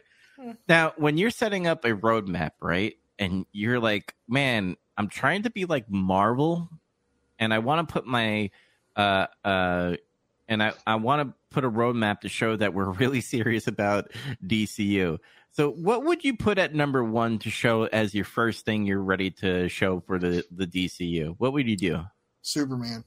Okay, no, he didn't do that in the video. Wait, I want to do one too. Okay, I really want to say a joke, but I'm going to think really hard. If it's not Superman, and it's probably not Batman, that would be stupid. Booster Gold. I wish if they made a Booster Gold movie, DC fanboy tomorrow. I'll tell you, that's where it's at. Green Lantern reboot with Ryan Reynolds. No. I wish they'd do something fun, like a Justice Society, but have it based in the 40s or 50s or something. That'd be kick-ass. You're on the same wavelength, but not what you're talking about. So, kind of what Andy's talking about. Chaz, what? I hope you're not looking at the link because I know you go through the Google Doc. Are you looking at the news article? Okay. I'm about to, though. Go ahead and say it as I click on it. What would you put at number 1 when you're showing a roadmap for DCU? Number 1? Yeah. What would you do? Oh, no. Everyone would get a big bat boner if you did Batman. I honestly think because of like what's happened, I think I would scrap and I would actually legitimately try to reestablish the Justice League again because you fucked that up. You need to clean it back up. So get a new Wonder Woman, get a new Flash, and actually make it happen. So do Justice League first and then give them solo movies? No. I mean, like just reestablished by those pillars. So, like, I guess in a way, the very first thing would be to either get Superman or get Flash individually, and then get to those same points with the roadmap of eventually. What are they actually doing? Reunite Justice League, unless it's that. Well, no, it's not that, but it's a lot worse. He's kind of on the same wavelength to before the DCU. That Flash movie with Ezra Miller is still going to happen, but he did explain that it's going to reset the universe. So whatever happens in Flashpoint will reset. That's what happened in the comics, right? Flashpoint screwed up the universe or something. Okay, yeah. So they're doing that, and I don't know if he's going to be in the future of DCU. Probably not because of his bad behavior. But number 1, what they showed off is something from Gods and Monsters. They're doing Creature Commandos. Which is it's funny because that's why I kind of want to watch the video because it's like it kind of looks like a Guardians of the Galaxy just for DC universe because there's like Frankenstein in there, there's like an alien and all that stuff. So a lot of people freaked out, but me, I'm like, this is what James Gunn is good at. He likes to take fucking weird ass characters. I'm into it because I mean I look at like Guardians of the Galaxy, it's based on a comic I never read before. So I don't know, maybe. Mm-hmm. Can I read out this paragraph of just how it describes what Creature Commandos is because it's pretty funny. Written by Gunn, this is an animated series that THR described as a quote unquote modern take on a team of Nazi fighting monsters. Really? It says modern. It takes place in the 40s? Yeah, it's a modern take of Nazi fighting monsters. When talking about the series online, he says it will star voice actors who can also portray the live-action characters in future DC projects, similar to Marvel's What If series. They're probably gonna fight like white supremacists. So it doesn't take place in the 40s. It's a modern reimagining of that. I was hoping it was actually going to take place during World War II. That would kick ass. No. They're saying a modern take on. So I'm assuming they're just fighting Republicans. You know what? I'm just kidding. But you're probably right. You're probably right. It's probably going to be like some extreme right wing thing. Maybe that'll lead to like I've always like Booster. I'm not kidding. Booster Gold. That would be a good one. I'd love to see like Swamp Thing come back. I'd love to see Starman. I'd love to see shit like that. Yeah. Don't get ahead of yourself. Yeah, it's coming. It's coming. And I made. Oh my god! I was like, what? I said that. Oh, that's so funny. I'm reading this now, and I'm like, shit. When I say that out loud. All right. So I'm going through the series right now. Another thing that he talked about, which I'm highly excited about because I love True Detective, is that they're going to make a HBO Max Lantern show. So it's going to have Hal Jordan and the other guy, Stewart. I forgot, John Stewart. If it's not Guy Gardner, don't even fucking bother me. No Guy Gardner. John Stewart's cool. John Stewart's cool. You're right. John Stewart's cool, actually. But Guy Gardner's my favorite Lantern. Guy Gardner is great. He's underrated. But they're saying it's going to be like True Detective. So just imagine it like cops in space, and I'm Green fucking Lantern Detective. That does sound good. That actually sounds watchable. Like I'm into that. All right. I'm just curious. Now I got to know because I can't remember which one. Was Guy Gardner the one that was like a dickhead to Batman? He had the bowl cut. Prick. He wears a vest. He has a bowl cut, and he's like a total asshole. He's like a total asshole and challenges him. Batman just knocks him out in one punch, right? Imagine if Buzz from Home Alone became a Green Lantern. There you go. That's right. That's him. That's why he's the best one. Okay, that's pretty great. I'm excited because that could include many other lanterns in there, and if it's successful, we will have like multiple seasons of all the lanterns, and I'm excited for that. Yeah.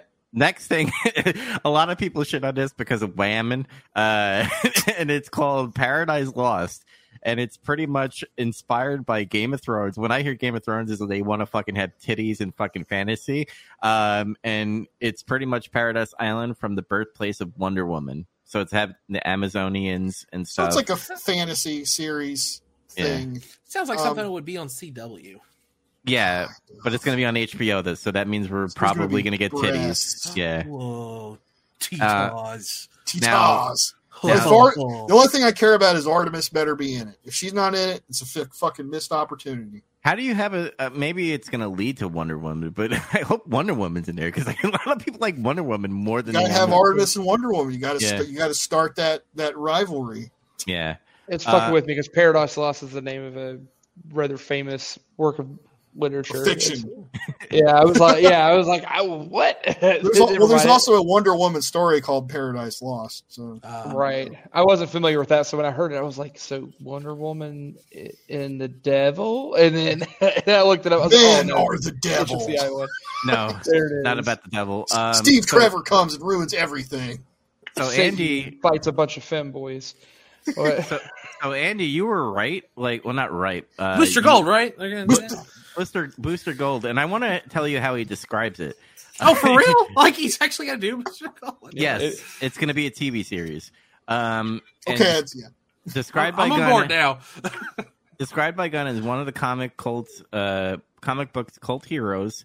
And I laughed my ass off because this is like a selling point that like you wouldn't say of a person. He says, Booster Gold is a loser from the future. That is fucking right. They're doing it right. They're doing it correctly. That's perfect. Who uses future?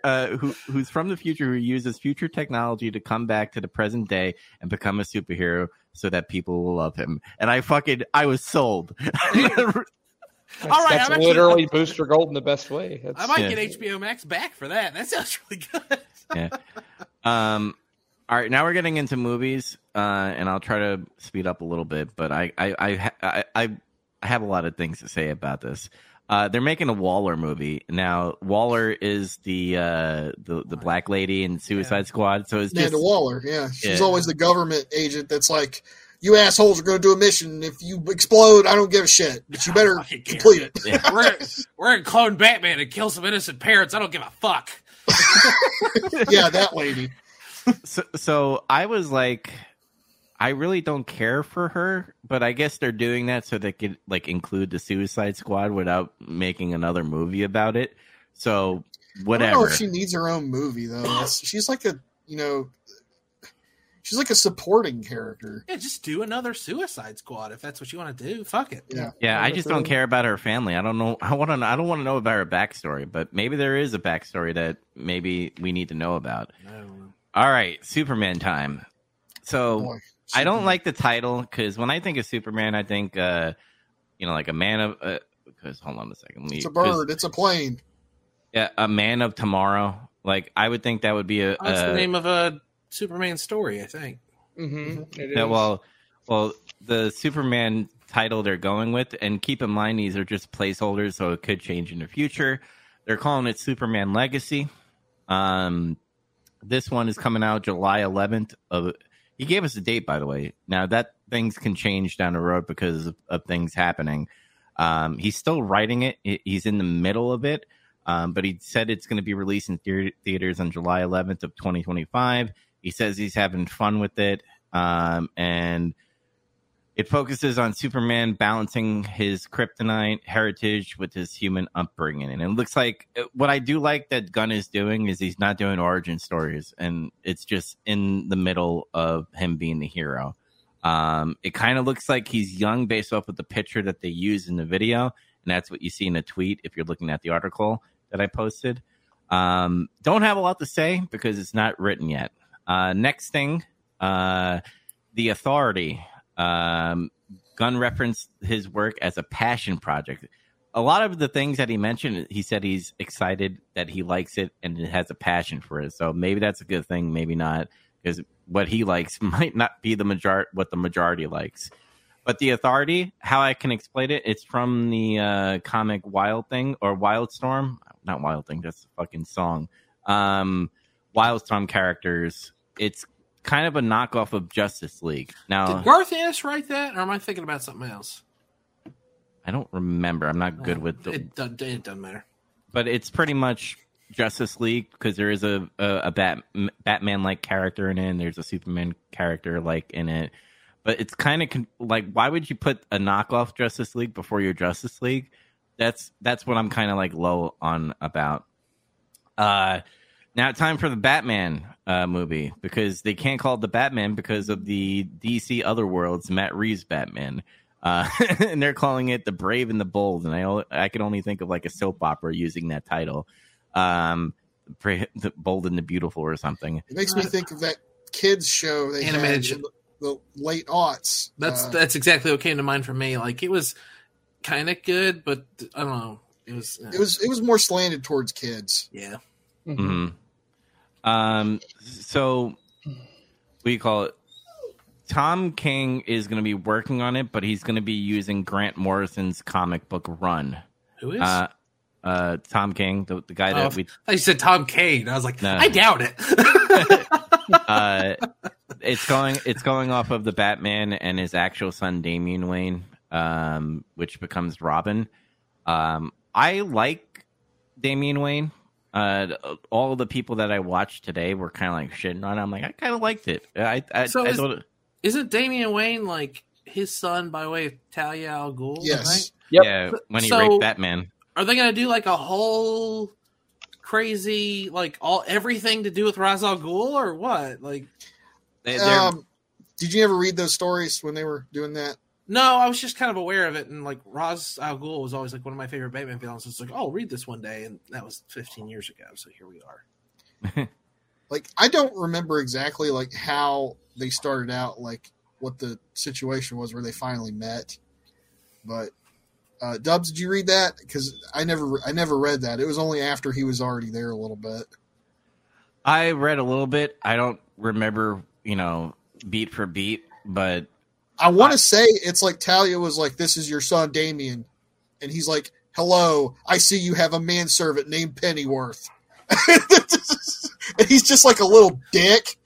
Yeah, no, he is, but he's also like merciless. Like, so effectively, the story goes is Talia and Batman have like that on and off relationship, but there's also like a scene that's recalled where she effectively rapes Batman. Like, yes, it's heavily implied she rapes him in order to make a son, with the subplot that Ra's al Ghul is going to use this person to become his heir, since Batman refuses to be his heir, and Talia doesn't accept it that she can be the heir. So they're going to raise him as an assassin, but they like have a plot. I don't remember the full plot of how they want to get Batman involved, but they want to use it as a way to dismantle him, and it backfires. But effectively, they send Damian there.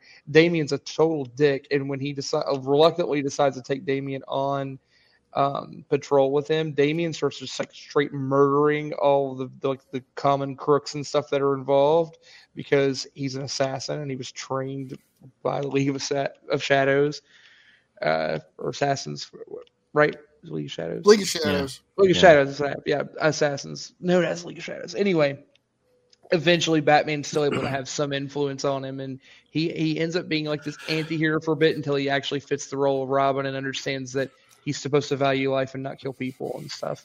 I don't know. It's weird because like they've had a lot of animated stuff too that they've done tie-ins for some of these stories, and they're not quite representative of what's fully done in the comics. But the character at the end, like the end result of the character, is still effectively the same, which is good. That he grows into being a bat, like a Robin that's good. That ends up, actually going under Dick Grayson's wing, Nightwing's wing. And then eventually to maybe become Batman in place of his father one day. So it's kind of a neat concept of how they tie it in. Mm-hmm. I don't know if that's the route they'll go. Probably not. They'll probably change a lot. But the last two things is pretty quick because we're having a Superman. We're having a Supergirl movie, and it's called, which I thought they should have done for Superman. They're calling it Supergirl Woman of Tomorrow. And that's also inspired by the Tom King's run, and I think Tom King had a run on Supergirl. Yeah, and he said that it's going to be sci-fi, and this is a much more jaded character. So I don't know how I feel about that. Sound like Supergirl. Yeah, it doesn't. And where's Power Girl? Power Girl or no buy? Yes.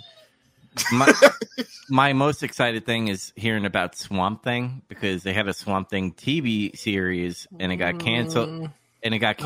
But the way he put it is it's described as a very dark horror story. So we're going to get a DC horror movie of Swamp Thing, and I'm excited for that. So my final thing on this is a lot of people are like, saying, they don't know these characters. Why are you doing this?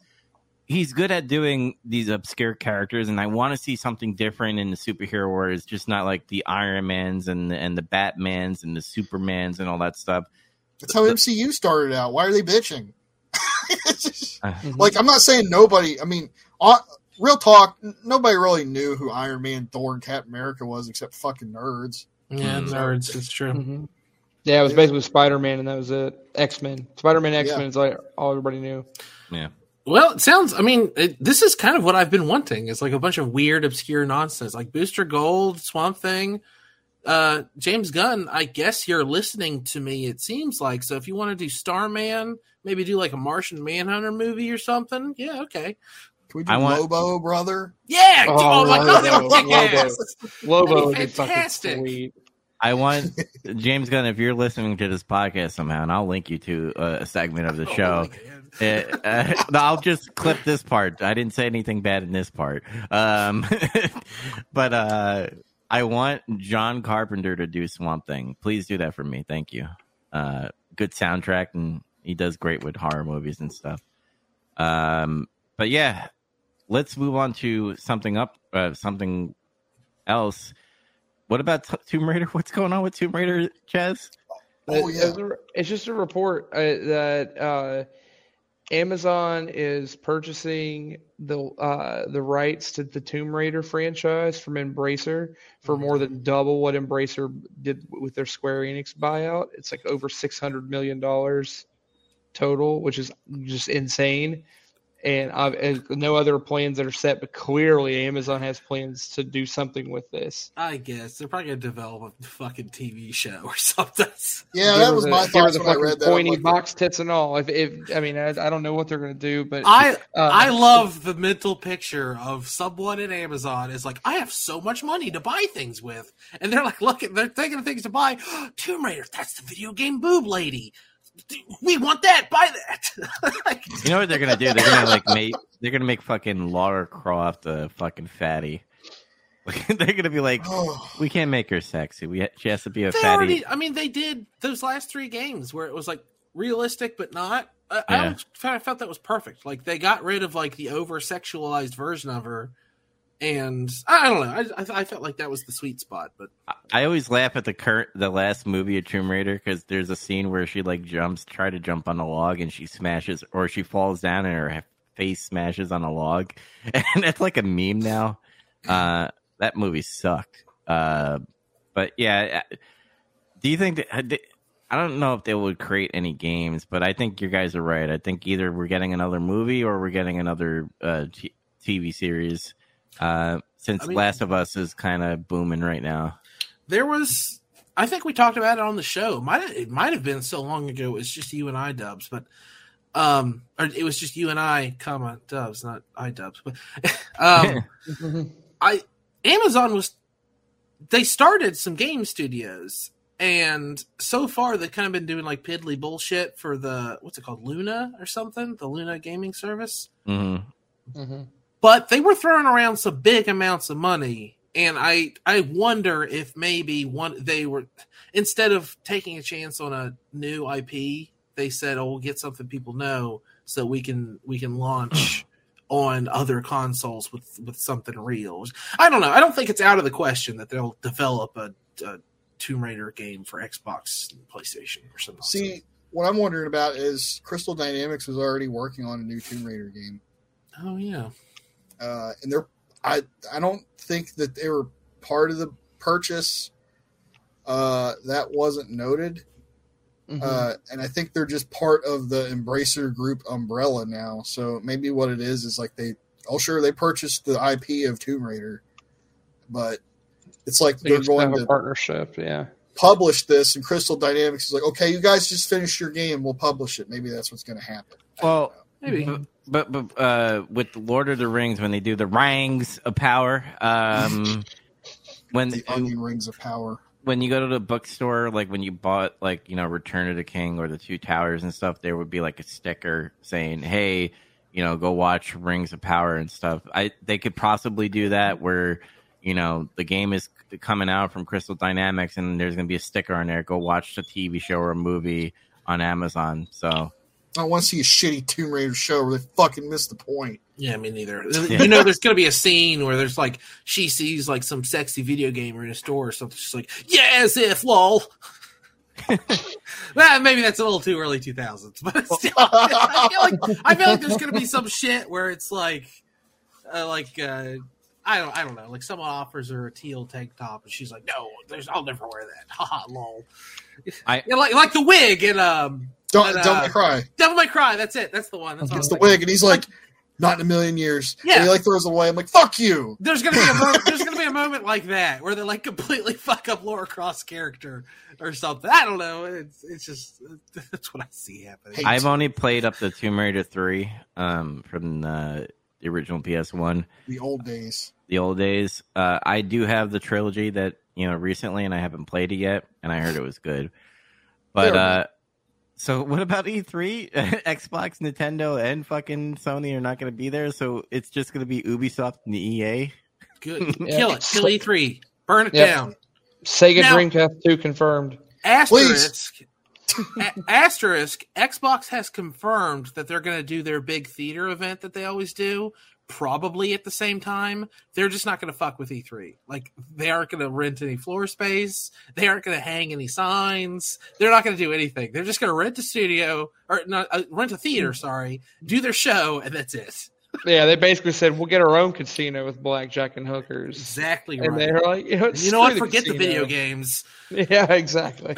So, are they doing that because of COVID or something? Or are they just like, fuck that shit, it's old school, we don't need that? I really think COVID showed them that Nintendo had the right idea. Because Nintendo was like, we're not doing this thing, we're just going to do Nintendo Directs now. And everyone was like, lol, Nintendo, you're so out of touch.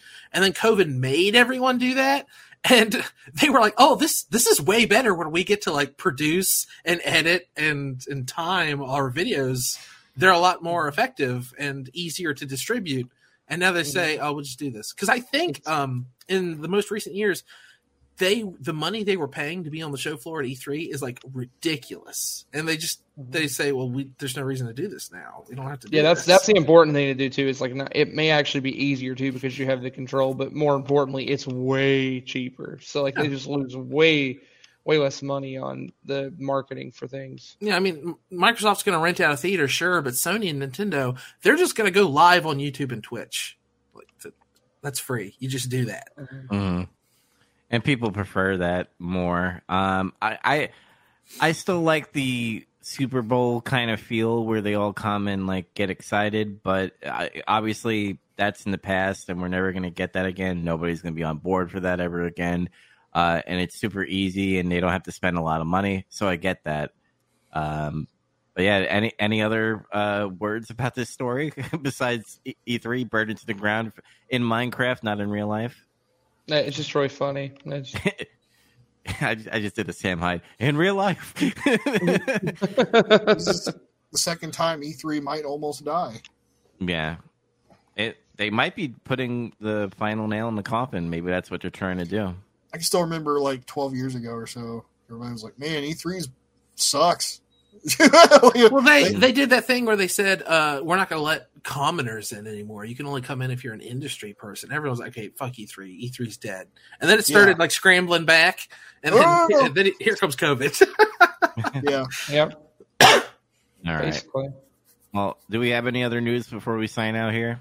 Yeah, I think we've burned too much time. I had a really neat thing about woolly mammoths being brought back to life, but that was about it. Do that next episode. Yeah, that sounds good. Yeah, we've waited like 6 million years. We can wait another week. We can wait a week. So remember, guys, we're gonna have a new format, and I am working on something. I'm not ready to announce yet because I'm still working on the structure. So you might hear it next week if I, don't, get COVID or something and I die. Well, dying meaning like I'm sick, not like dead. So remember, there's going to be a dead.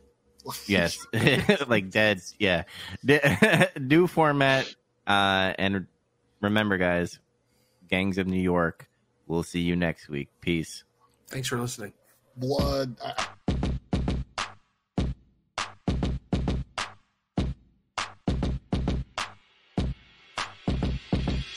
Tennis ball, throw it against the wall. Tennis ball, throw it against the wall. Tennis ball, throw it against the wall. Bounce, bounce, bounce, bounce, bounce. Tennis ball, throw it against the wall. Tennis ball, throw it against the wall. Tennis ball, throw it against the wall. Bounce, bounce, bounce, bounce, bounce. Tennis ball, throw it against the wall. Tennis ball, throw it against the wall. Tennis ball, throw it against the wall. Helps me forget about my cancer.